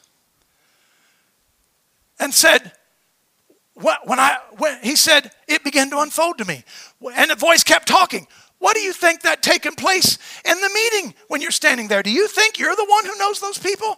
Do you think that it's you that can predict and say in those people that you're doing on a certain thing and a certain thing and happen and a certain thing will happen? And do you think that's you? And he says, oh my, and I thought, surely not, Lord, it's you. He says, well then, do you think it's you talking? When I say to you, say to this mountain, do you think that's you talking? And he says, no. He says, do you think it was in the prophets talking? Had you not just, here is the angel of the Lord giving him the what for? Yeah, he's trying to catch a nap. The angel of the Lord, sit up. This is too important. I got to get you to understand this. This has got to go on tape. And people are going to have to sit in the 21st century and hear it and realize we're here. We've arrived. You just got through preaching that the prophets was so anointed with the Holy Spirit. It wasn't them that done the speaking. It was the Holy Spirit and them crying out. Then whatever you say, if you're anointed, wouldn't be you saying it. It would be the Holy Spirit saying it. And now the prophet is starting to come clear. Well, I thought that's right. If the person through the atonement sanctified by the blood of Jesus Christ can listen. I got you. You haven't went to Walmart on me, have you? All right? Listen. If a person through the atonement sanctified by the blood of Jesus Christ can live in a sphere with God so close that he can be wrapped so completely in God by the blood of Jesus that it wouldn't be him talking, it would be the Holy Spirit. Amen. Someone who's born again, but who can live in a sphere with God so close.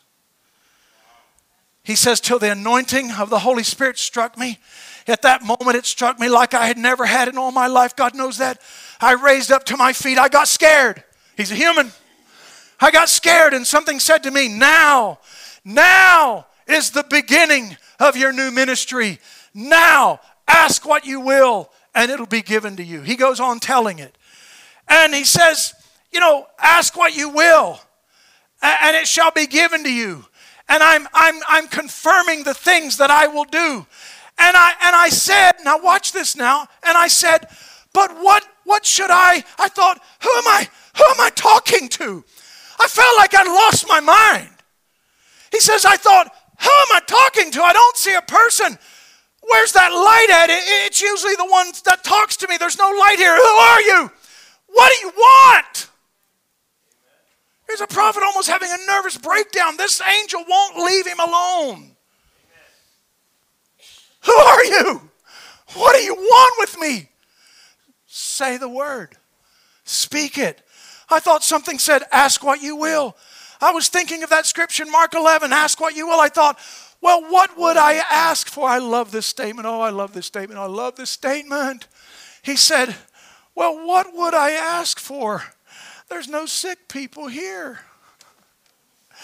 Can you imagine if that was an invitation to all of these TV evangelist charlatans out there, and the Lord just said, ask what you want?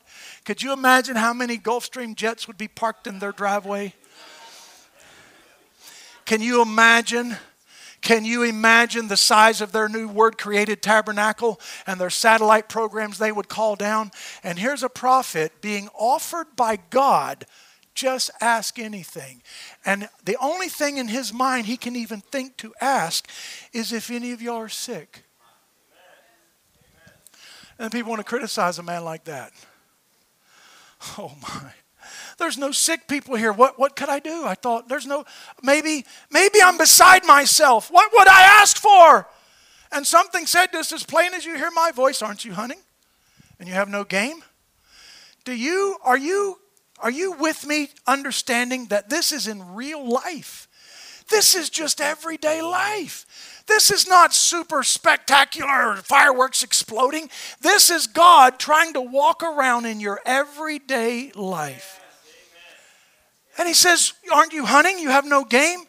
And I thought, well, if I'm doing anything wrong, Lord, you forgive me. He's still not even sure. Voice talking to him. He's not even sure if he's insane.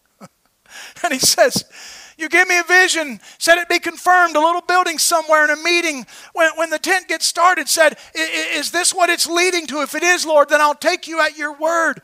See, and so he just said, I'm just going to make it impossible. Being a hunter, he knew where squirrels would be, and being a hunter, he knew where they wouldn't be. So he names 3 places where they wouldn't be.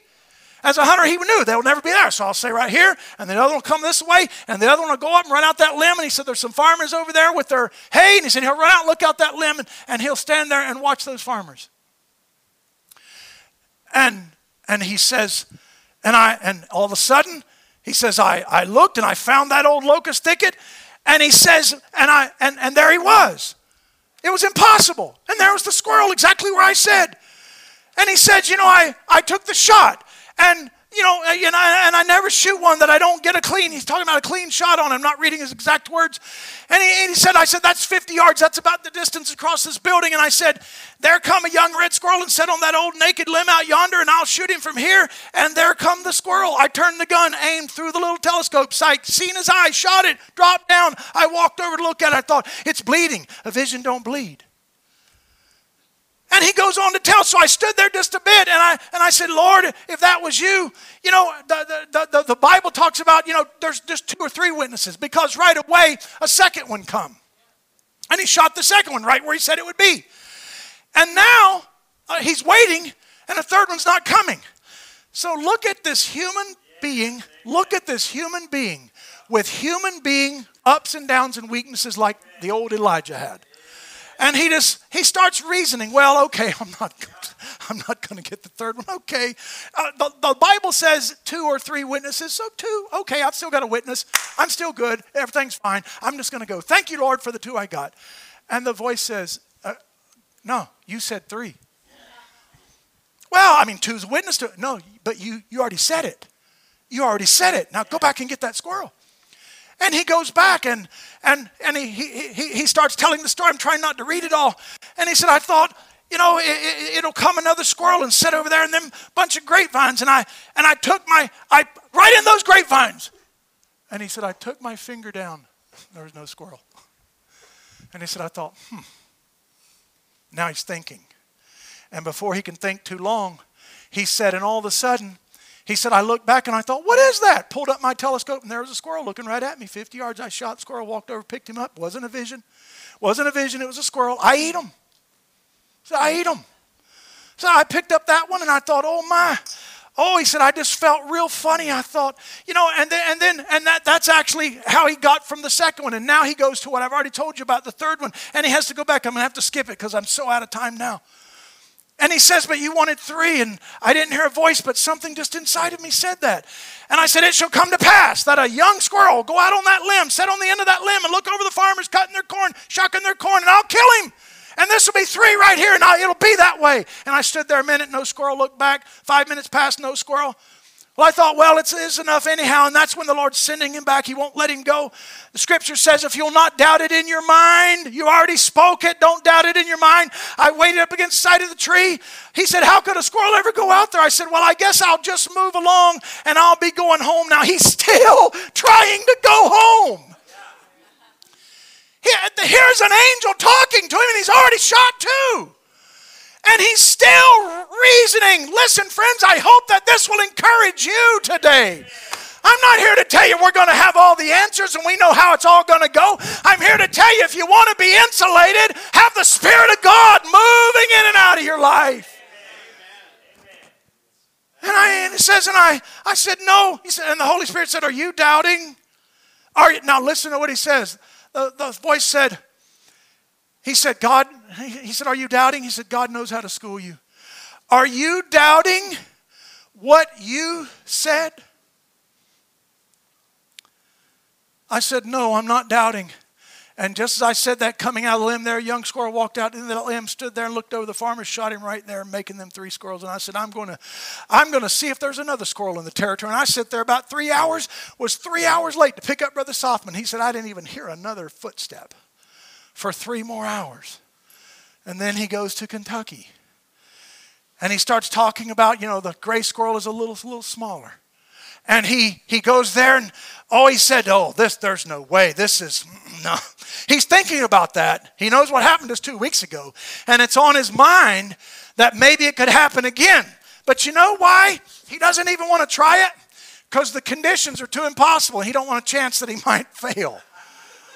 It's rainy, it's cold, it's snowing, all the leaves are down. I sound like I heard an antelope walking through here. It's okay, Lord, we're not going to push it. Oh, friends, do you understand God is trying to get you to push beyond your boundaries? Get you to push into the realms that might be a little uncomfortable, to believe God for every word. How many want to have that kind of life? Oh, no, it's too unlikely this morning. Sure enough, no squirrels here. No, not this time of year. And I was walking along like that. It struck me again, said, ask what you will. I mean, I could imagine myself going, can you please leave me alone? My nerves can't handle another one. And I stopped. I put my gun down, took off my hat, and I said, Heavenly Father, I'm down here in these mountains. What's these things about? What are you doing? What's this about? Is that you speaking to me? Is it you, Lord? Where are you at? I usually see that light. Where are you at? Speak to me, Lord. If there's anything you want me to do, I'll do it. You don't have to chase me out here. I'll do it. But you see, God's got him in school for you and me. Amen. And I said, and it said, ask what you will, and it'll be given to you. And I said, then if it be you, I shall have my 3 squirrels this morning. Gray squirrels, the reds in Indiana. And I said, I'll have my 3 squirrels. Something said, which way will they come from? And I said, one will come this way, and one will come back that way, and another will come from up that way. And I leaned up against a little tree and waited a few minutes. I didn't see any squirrels. Getting late. Time to go almost. I looked back across the hill, and way up about 150 yards, I guess, I seen something. I thought, what is that? Is that a squirrel? And he takes his rifle. I knelt down, on my knees and laid my gun across the side, of my head. And he wasn't even sure if it was a squirrel until he saw it move. And then he took a shot 3 times further than he normally would take. See? And I said, that then the next one will have to come this way. And so he wheels around. There's another one coming up this way. And he wheels around. And I just turned myself on the tree and I said, it'll come that way. I waited about 15 minutes here. Here come a squirrel. What happened to my sound here? Something suddenly got very echoey. All right. See if you can fix that, Brother Jackson. Don't know why. It sounds like I'm in a well. So he says, so then another one will come up this way. So I just turned myself on the tree and I said, it'll come up this way. I waited about 15 minutes. Thank you. And here come a squirrel. I throwed another shell up in the gun and leveled down. And just as I started to level down, another squirrel. He calls it a second. And you have to follow his language because he's telling the story. And he's already shot one. So this is a second one. And then he says, and then a second one come, meaning the third one. Because now he's got a beat on the number 2. All right. And so he says, and so here so I might just help you and insert so you understand it, so I don't have to keep explaining that. So here come another one, and I said, oh, praise the Lord. There's my other one. That's going to be my last one. And there they are. And I raised up and I shot the first one, killed him right dead. See, that's number 2. Hit him right through the eye. And then the other squirrel, he run and jumped up on a log, and it run down over picked up a hickory nut and started eating on it. Just a perfect shot, about 50 yards. I thought, there's my last one. There it is. That's 1, 2, 3. Just what I said. I laid my gun down and shot, and I hit the log. And he said, now, out of about 149 squirrels this year, I've only missed 5 shots. So I thought, wow, how did I miss that squirrel? Never scared him. He jumped up, run back around the other side of the log and stood. I looked around, I put another shell in the gun. I thought, I'll get him this time. I leveled down right across with a hair right across his eye, pulled the trigger, and I hit about 2 feet under him. And I said, my gun's out. No, it wasn't. You know what was wrong? What was wrong was that third one he was trying to kill wasn't the one he spoke into existence. Because the third one was supposed to come from another way. And it just so happened this expendable crewman squirrel jumped in the path of the number 2 and almost got killed. But his bullets were going low and high and left and right, and he couldn't hit him, and he's only 50 yards away, and he's a dead shot. Can drive a tack at 50 yards. And he said, my gun's out. Oh, my goodness.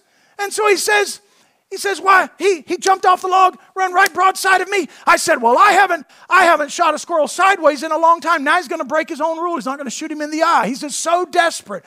Do you hear the humanity? Do you hear the humanity?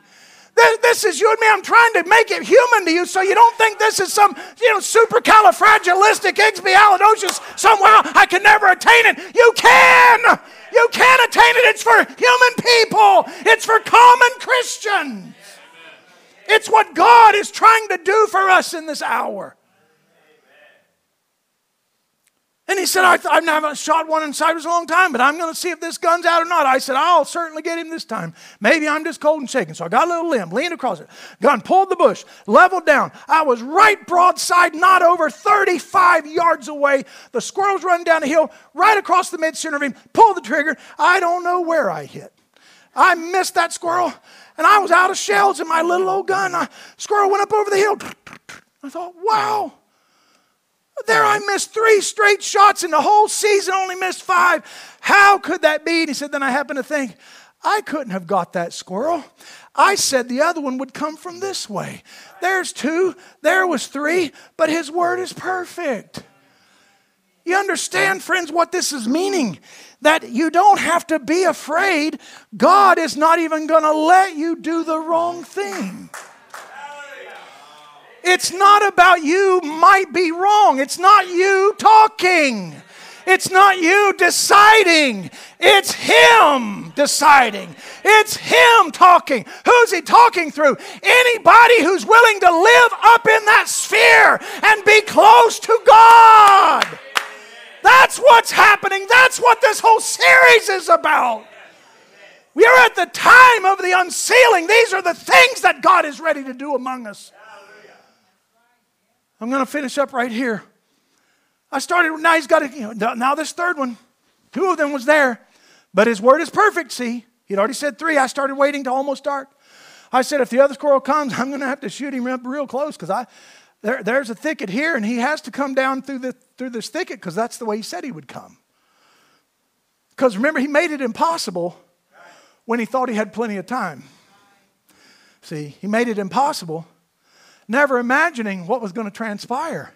And the angel of the Lord just standing there watching it all, taking it all in. And so he says, I'd have to shoot him real close. He's got to come down through this thicket, only he can get. Well, I thought, well, it wasn't so this time. Okay. I knew it, Lord. I knew it. It was pretty stormy today. I probably got messed up with that other squirrel. And I'm sorry. It's on me, Lord. It's my fault. I'm not going to get that third one. But it's not your fault, Lord. It's on me. It's okay. I got 2. I messed up. I should have not wasted all my bullets on that other squirrel. I should have knew I couldn't shoot him. And so now he's ready to go. See, it wasn't so this time. The anointing, maybe I just happened to get those two. So I went over and picked up my squirrels and started home, and it was real dark in the hollow, and I started down through the hollow. Something said to me, what about that other squirrel? Oh boy, here we go again. And I said, well, I already got two. It's too late now. I can't even see through my scope hardly. It's too late to get one. I mean, is this going to be Joshua turning the sun? Am I going to be Hezekiah turning the sundial? Am I going to make Joshua make the sun stand still? And it's too late to get one. I started on down. Now here's the voice of God spoke to a prophet and said, what about that other squirrel? And now he's saying, he reasons it out. Well, it's too dark, can't see. Here's my scope, can't do it, it's too dark. And he says, and so after the Lord even said that, I'm still headed on down. I just said, Lord, I'm so glad to read this humanity because it gives me a hope. It gives me, I can feel. I can just say, Lord, this is my training. You're putting him through training. It was for our examples. See?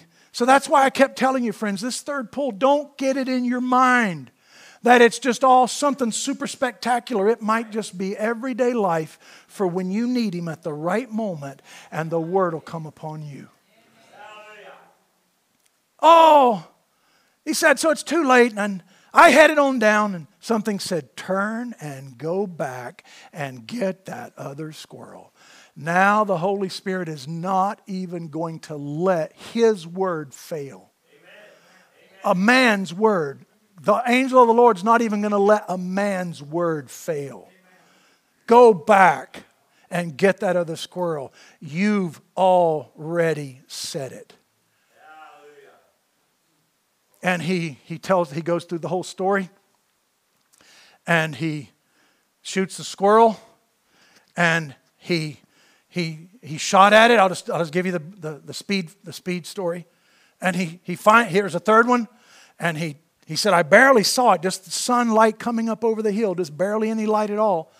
And he said, I thought, what is that? And he said, I didn't think it was a squirrel till it moved. And he said, so I put it and I shot it. And he said, it jumped down off the tree and took off running. And he said, oh man. And then he said, right then, another squirrel, right where he jumped down and out of Brother Branham's sight, another one come from right there and ran up another tree. He said, oh, there he is. I got him now. He jumped from that tree to that tree. I'll shoot again. And he shot him. And he said, that time, buddy, kerplunk. He said, I heard him hit kerplunk. He said he was dead. This man had shot enough squirrels to know when one hit the ground dead. And now he goes walking up through there and he's headed for the one he shot until suddenly he comes on the one he thought he missed. That he thought ran down the tree and ran up over there. No, it ran down the tree and died, and another one ran up that tree. That's a fourth one. Is this microphone gone again? The pulpit. Oh, the wireless isn't here, but I'll just try to stay close. All right, not sure why. I'm still green here. All right, so I'm going to turn it off. You still good? Well, I'm in overtime today, ain't I?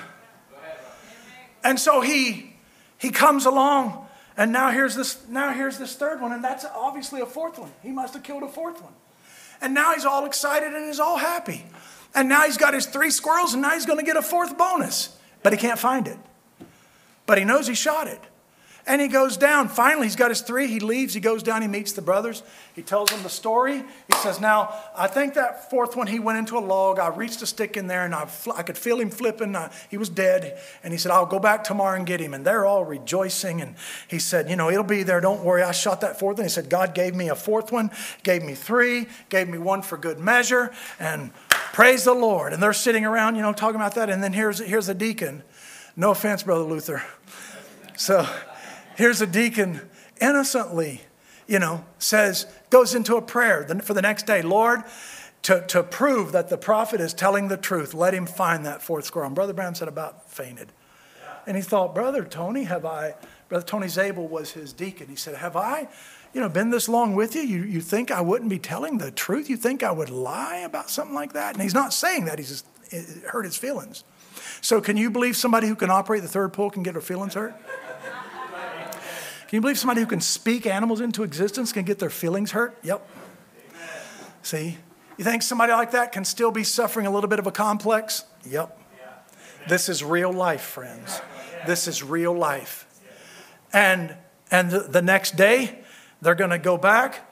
And he says, as he started up through there to get that fourth one, because now it wasn't even supposed to be that. Really, the fourth one was just a bonus. Had nothing to do with the Lord saying it. He just happened to shoot a fourth one. So really, he doesn't even like that. Brother Tony's putting that one in with the vision. He said, that had nothing to do with it. That's the bonus one. That's for free. The three, he told me and I got them. The story's over. And so he says, we'll see anyhow. It'll be there anyhow, Brother Branham. Don't you worry. Now Brother Branham's all stressed. He's going back up the mountain. And he says, something said to him, what if that squirrel isn't in there? Now what? And there your own deacon will say that you're not right. And I started to walk on. I thought, well, I sure hope it's there. That's one thing, sure. I certainly hope. And I've never said nothing about that squirrel. You all understand. How many understands what this is about? Sure, the three squirrels is what I spoke about. The fourth one had nothing to do with it. But the Lord knows how to train and what to do. So going on up there, that anointing struck me again and said, if it isn't there, say it'll be there and you'll find that squirrel. Amen. Now that anointing fell on him. And I said, Lord, I'm taking you at your word. And I said, now here was the problem. What he said was a little vague. And I said, I shall find the squirrel. I know a little while later he was kicking himself for not saying exactly where. But he just said, I shall find that squirrel. Up on the mountain I went. I thought, no need me fearing anymore because I'm going to find it. That's all. I done said it. And the Lord said when that anointing was on me, I said anything, it'd be that way. So I'm just going on. He just went on hunting. He didn't go get it. He went on and enjoyed his day, hunted around, done all this, done all that. He said, well, it's getting about time. I guess I better go get that squirrel I spoke into existence. And I looked down there and he said, I got my knife and I cut that log open. And he said, I reached down in there to get my squirrel and I realized I was looking down in there. I was picking up some roots and it was falling some roots under. They was laying in this old snag. And I thought, oh my. And we're supposed to be there exactly 9 o'clock. So I thought, now with no squirrel. Now I'm going to go back and I don't even have the one I told. And now I spoke it into existence and it's not even here. And oh my, listen to what he says. Oh my, that morning was terrible. Oh, it's a blizzard going on, and I thought that's terrible. And I thought, there's only one thing I can do to prove it. Lord, it wasn't your fault. Lord, it's not on you. See, because you told me to speak, and I spoke those three, and that three was there. But Brother Tony just misunderstood it. That's all. He just misunderstood. And I just said, I'm just going to go back down there and pick them up, and the other brother, and bring them here, and I'm going to show them what happened. I was mistaken. I thought it was roots. I thought it was a squirrel. I'm sorry. So it had nothing to do with the three. Here's the stump, just to let them know. And I thought I was right. Okay, I told the truth about knowing the squirrel was there, and I put it, and I started down the hill, and something said to me, but you said coming up you'd find that squirrel. Amen. Amen. Oh, you just don't know what that does to me. You said you shall find the squirrel. I thought, where could I find him? Here's the woods, not a leaf on a tree. They're all piled up around here. There's the tree where the squirrel fell, and what am I going to do? And there's the squirrel, and there's the tree, and here's the one thing he could have hid under it, and it'd have been this log, and I took everything apart. I took it to pieces, and not another hole in a tree, nowhere, and there's only one place, and he's not there. And he said, but you said you would find it. Amen. Well, I kicked around in the leaves and everything. I thought, oh, Billy, you went off the deep end. And I started going down and he started going down again. And the voice said, but you said you'd find it. And I thought, well, that's right. I said, when the anointing was on me and I find the squirrel, and that's a confirmation the ministry to begin again. And then the squirrel's got to be here somewhere. I can't find it. Where's it at? And something said, look under that piece of bark. And I went and I picked it up. I said, yes, sir. Now praise the Lord. It's under that bark. And he said, and I went over and I picked up the piece of bark, and something said, but what if it isn't under there? What if it isn't under there? Oh, I said, it'll be under there. And I picked it up, and there was no squirrel. And I thought, there's something funny. I said, that was the same inspiration that told me the 3 would be there. The same inspiration. See, now he's going back on his history with God. God had never failed him. And now it didn't matter how stressful life was becoming. He knew God had never failed him. It didn't matter. He kept guessing at it. He kept being wrong. He'd guess at it again. The angel would speak to him. He'd try to ignore it and go home. No, go back. Okay, well, I still can't. Okay, I'm going home again. No, go back. Okay, well, I still can't, so I'm going home again. You go back and find it. Okay, I don't know where it is. Find it. Well, where would I look? Go look under that piece of bark. Okay, but what if it's not there? It's not there. And you're talking about somebody having almost a breakdown. Amen. I got to step here near the microphone. Thank you, sir. Oh, thank you. You've been hanging out with preachers, haven't you? Amen. Praise the Lord.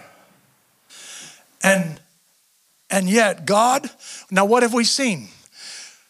God is forcing him to come to the Word. If you say, Mark 11. God will not let him get out of what he spoke. God lets life confuse him and lets the circumstances bewilder him. And yet God will still not give an inch. That goes to show you God doesn't give an inch on his word at all. If you're going to be a Christian, you really need to be a real one. If you're going to trust the Lord, you need to trust him all the way, because he'll tell you to get in a boat, go out into a raging river and pitch your oars over. And he'll leave you out there and trying to figure out what to happen before he rescues you. And he might get you out there and pull the plug and sink the boat from underneath you. But you got to go back in your mind to say he's never failed to keep his word. And I'm a believer, and I'm standing here believing every word. Sink or swim, it doesn't matter what happens. I've arrived at the hour that prophecy said I would be here, and I'm going to be one of those who believe God for every word. And I know life is going to get hard, and I know it's going to be confusing, and I know I'm not going to always get it right. I'm going to make a mistake, but he's not going to let me make a mistake. And then I might do it again, and he'll turn me around again. He's going to bring this bride to her perfection. That's the anointing that's upon us, friends. Hallelujah. And he goes, and he says, I stood there. I didn't know what to do. Wasn't there. I picked it up, and he said, I looked. And I looked there again, and I seen just a little couple gray hairs sticking out from under the leaves. I picked it up, and there was my squirrel. He said, you talking about a little Irishman shouting. You ought to heard me. Listen, friends, your promise that you need so desperately, you might only be needing to look for 2 little hairs.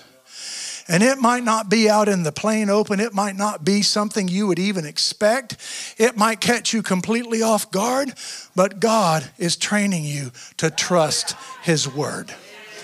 God is training you to trust his word no matter what. How many say no matter what? You want to raise a hand to the Lord today? Say no matter what, I'm going to trust your word. I'm going to believe I'm a part of it. Let's stand to our feet. I'm going to believe I'm a part of it. I'm not going to back up. I don't care about circumstances. I might even trip and stumble and mess it up myself. But here's what I know. He'll still make it happen. He'll still correct me when I'm wrong. He's going to bring me back to his word. I just say, blessed be the name of the Lord. That's the kind of life I want, friends. All it takes, all the Brother Branham had to do to make sure that everything that turned out, was he just had to have a life completely consecrated. And he had to remember times when he didn't obey the Lord. And there were times. He didn't obey the Lord when he told him to first go. And he listened to his mother-in-law and he paid a hard price. He didn't obey the Lord in Africa. And even old Brother Bosworth, got him to kind of pressured him. And Brother Branham, I think maybe you're just wrong this time. He said, oh, that great old man like that, who I love so much, could tell me that. And he said, he know what he did? He knew that he was right, but he bowed to pressure. You know why? Because he's a human. He bowed to pressure, and now he's standing here in the woods. No, he ain't going to be bowing to no more pressure. We're not bowing to anything. I am not here to be intimidated by the devil. Don't you be intimidated by the devil. I don't care what your need is. All you need is 2 little gray hairs. That's all you need to believe your promise. Say, oh, my children, my family, my home, my marriage, my job, my money, my this, my that. Let me tell you something. God has already promised in his word that this bride of the last day, she's the one who would operate. She would operate this segment of the third pull. We're not looking for another word revival. No way. The next word revival goes to Israel. That's why Brother Branham would say at the end of his life, he said, I'm not looking for another revival. I'm looking for the coming of the Lord. But yet the prophet did not deny the fact that while it wasn't a new word revival, because that goes to the Jews, and we have to keep that separated. You go in the seals, you have to know what you're doing, or you'll have the bride doing things assigned to Moses and Elijah. See? That's why you have ministers who can rightly divide and teach you these things. You go and read the 4th seal and you'll think you're supposed to do the things Moses and Elijah do. And if you just stop reading right there, but fortunately you've got a pastor that can say, well, all you got to do is go read the 6th seal. And he goes back and corrects that and says, no, that's Moses and Elijah, not the bride. She has nothing to do with that whatsoever. But I'm here to tell you something, friends. God has this exactly mapped out, planned out. And all he needs is a church. I just have made up my mind. I said, Lord, and I covered about half my material today. And I've kept you double long. I preached over probably an hour and 35, 40 minutes.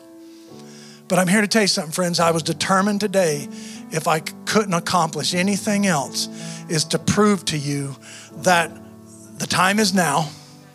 The people is you. Amen? Say, it's me. Say, the time is now.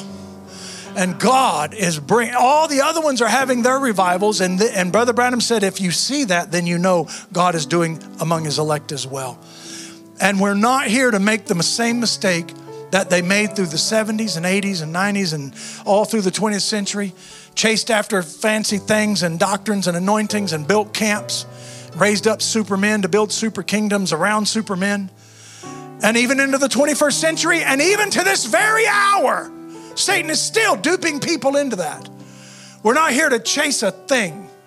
We're here to surrender our lives to God. We're here to be so in tune. There's nothing I could want for myself more or want for you more than to be in perfect harmony with the Holy Spirit. When we meet this Thursday, brothers, I will invite every young man. I think we're going to hold it from like age 13 and up. Every young man and every father and man that comes, husband, every man from 13 and up. We want you to join with us to pray. We're going to pray over needs. You got needs, send them to me. We'll pray over them. We might re-pray for Wednesday's needs again. And we're going to figure it out as we go, but we know we're going to take up needs. But the theme of what the ministry team and I want to express to you brothers is the theme is not that we're going to go chasing this or praying for that or praying for this or praying for power, praying for gifts or praying for any of that stuff. You know what we're going to pray for? What Brother Branham said, that the dynamics come down upon the mechanics. And in whatever form that comes, I want to be ready. I want to be a part of that, friends. Whether it's 3 Easy Reds in Indiana or 3 Insanity Grays in Kentucky, I want to be ready. Whether I understand what he does or not, I know he's never lied, he's never failed, and I know I'm a believer. And the only thing that can take this church into that level is dedicated people. Amen. God bless you, friends, today. It's been wonderful preaching to you.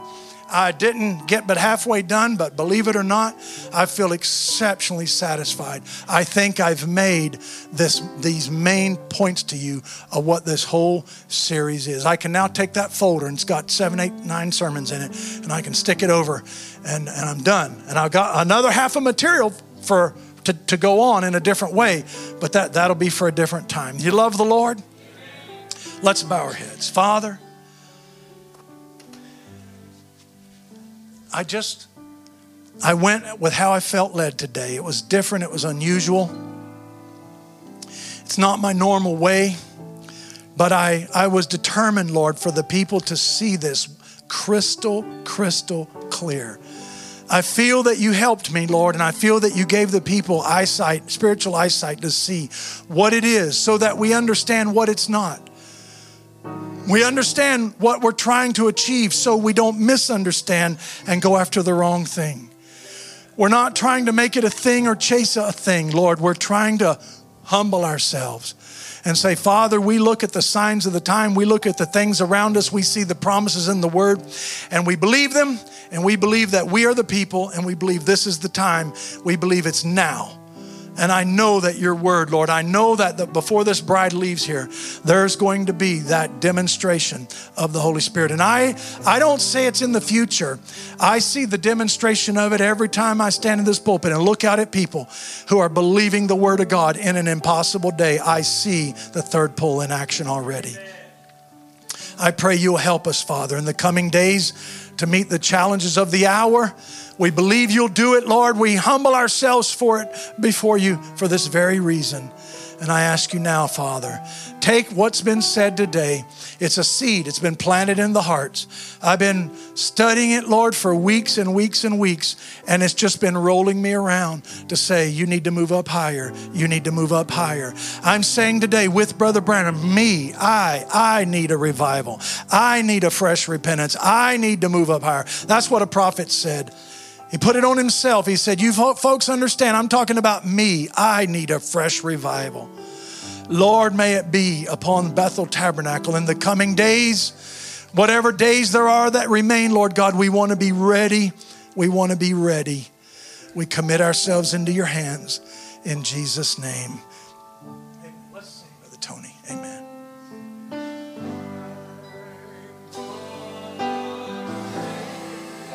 Oh, yes.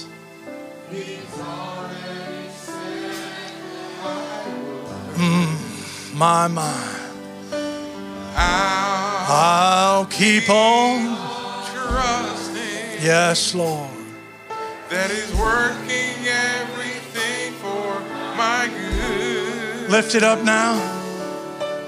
He walks beside me, and heaven is in my view. Oh, I'm gonna make it through. Oh, raise up those hands and sing it now. I'm gonna, raise your hands now. He's already said that I would. Thank you, Lord. I'll keep on trusting that He's working everything for my good. He walks beside me. Oh, yes. And heaven is in my view. Oh, I'm gonna make it through. Oh, that's an anthem, friends. Wave at him now. Sing it like an anthem. I'm gonna make it. Thank you, Lord. He's already said that I will. You already declared it, Father. I'll keep on trusting that He's working everything for my good. Oh, He walks beside me, and heaven is in my view. Oh, I'm gonna make it. you need prayer today, you're welcome to come. Some have come already.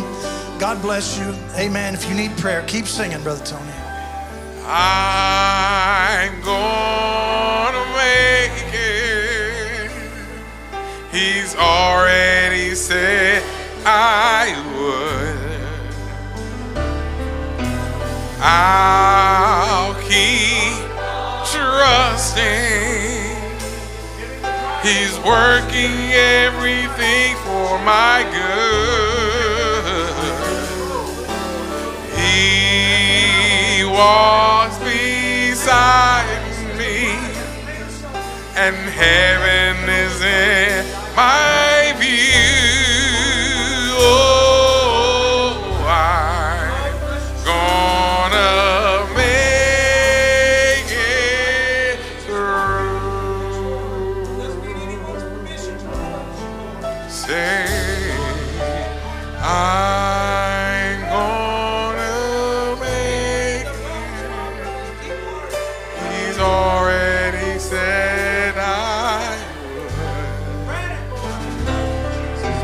I'll keep on trusting that He's working my ministers? everything for my good. Hallelujah. Let me have my ministers. My ministers. He walks beside me, and heaven is in my view. Our little brother with a fever. Father, in the name of Jesus, I lay hands upon him, Lord. I can feel this fever. I condemn the work of the devil. I call for the healing power of Jesus Christ. We rebuke this fever. We've seen it in the scripture. You're the same God. We're the same people. We have the same word. We believe the same thing. Satan, you're just as defeated as when Peter cast you off of, Lord, when one was, a mother was cast and the fever was cast off of her. We cast off this fever. We ask the Holy Ghost, Lord. We ask the enemy take his hands off of God's property. Lord, and may he be made completely whole. Even right now, Lord, we condemn Satan in the name of Jesus Christ. Amen. Go accepting it, sister, and thank God for it. God bless you. God bless you, my brother. Heaven is in my view. You want prayer, brother? Oh, I'm gonna make it through.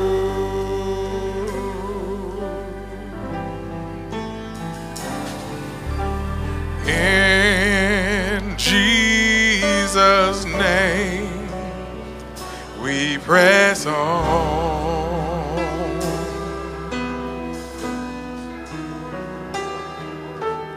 In Jesus' name, we press on.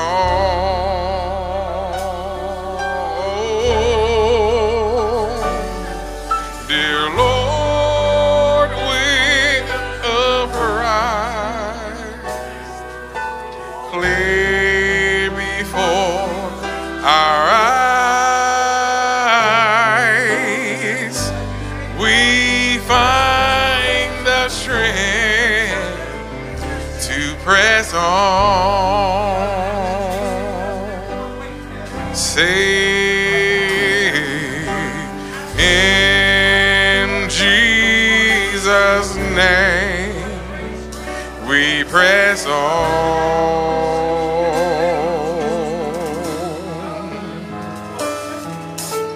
In Jesus' name, we press on. Dear Lord, with the bride,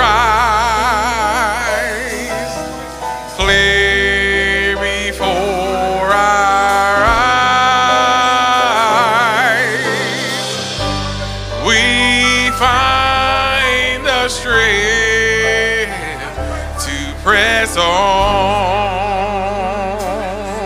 Say, in Jesus' name, we press on.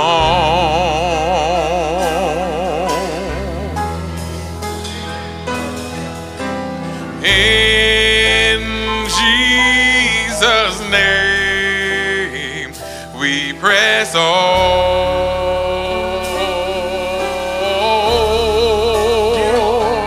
Dear Lord, with the prize clear, So clear. before our eyes, we find the strength. Yes, to press on. Amen. As they just keep playing that for me, let's bow our heads one last time. Father, we thank you for your presence among us today. Thank you for your word, Lord. Thank you for this audience of people who came out, sat so patiently. Lord, we've sent forth your word, Father, and when I think back in my heart, I feel a satisfaction of the Holy Spirit. Everything was said that needed to be said today.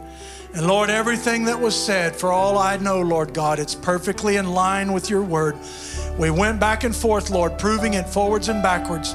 We looked into the scripture. We know the promises that you gave us through Elijah.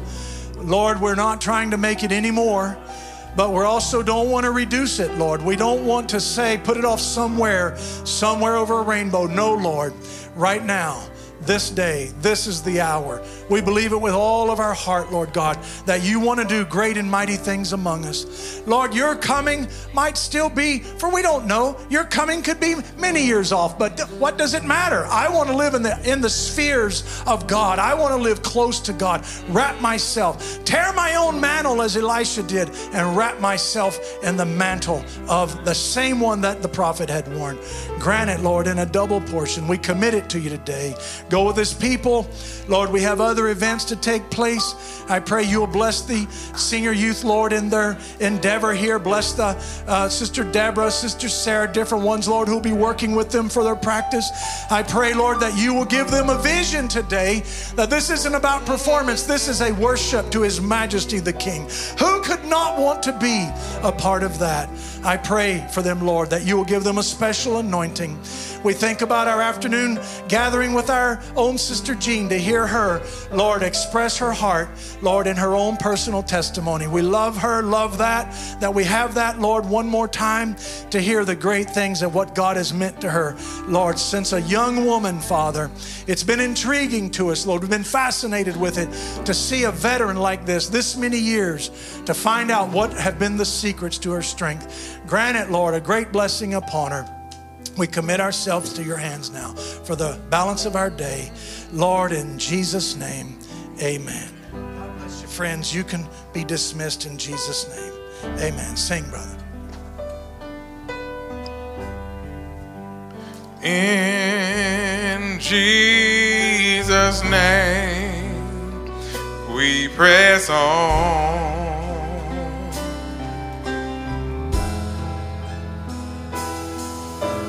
In Jesus' name, we press on.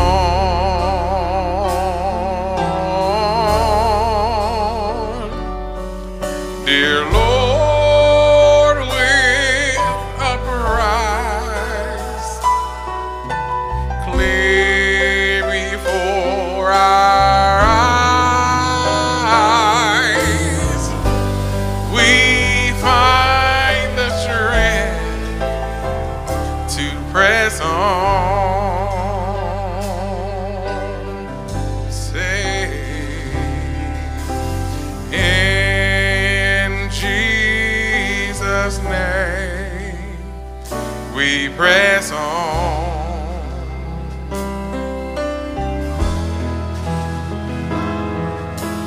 In Jesus' name, we press on.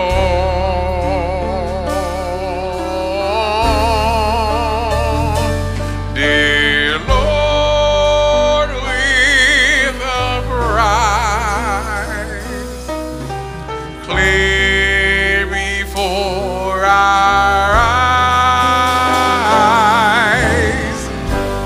we find the strength to press on. Say, in Jesus' name, we press on.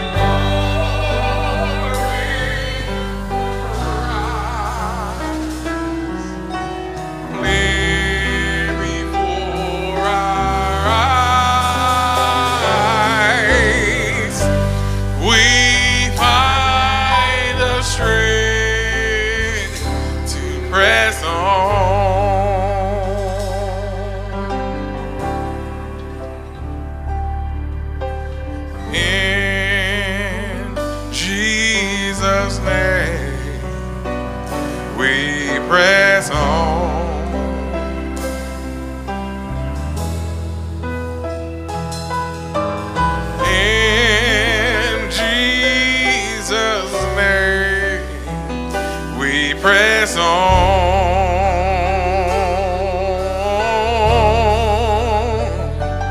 dear Lord, with the prize clear before our eyes, we find the strength to press on.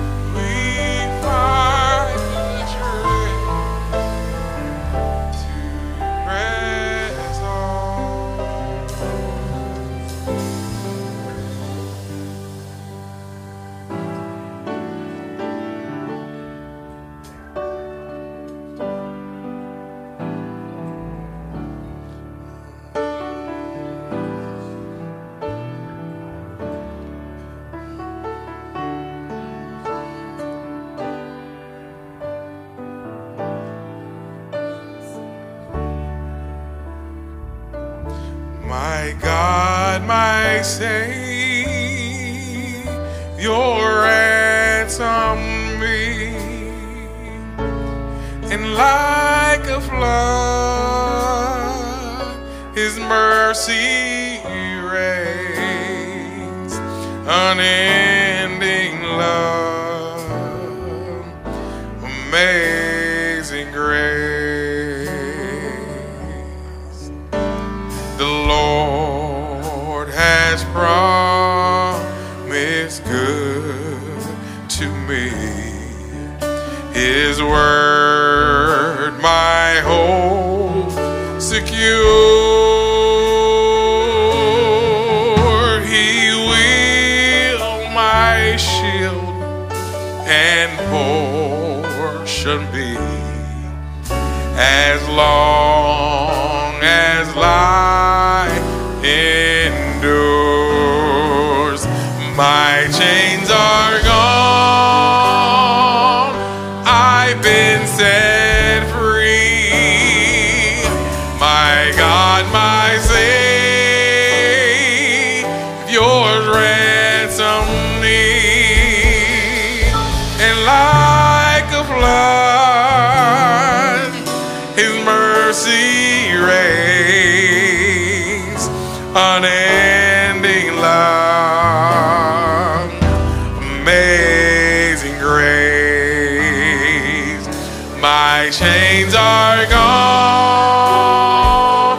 I've been set free. My God, my Savior, ransom me, and like a flood, His mercy raised, unending love, amazing grace. My chains are gold, I've been set free. My God, my Savior,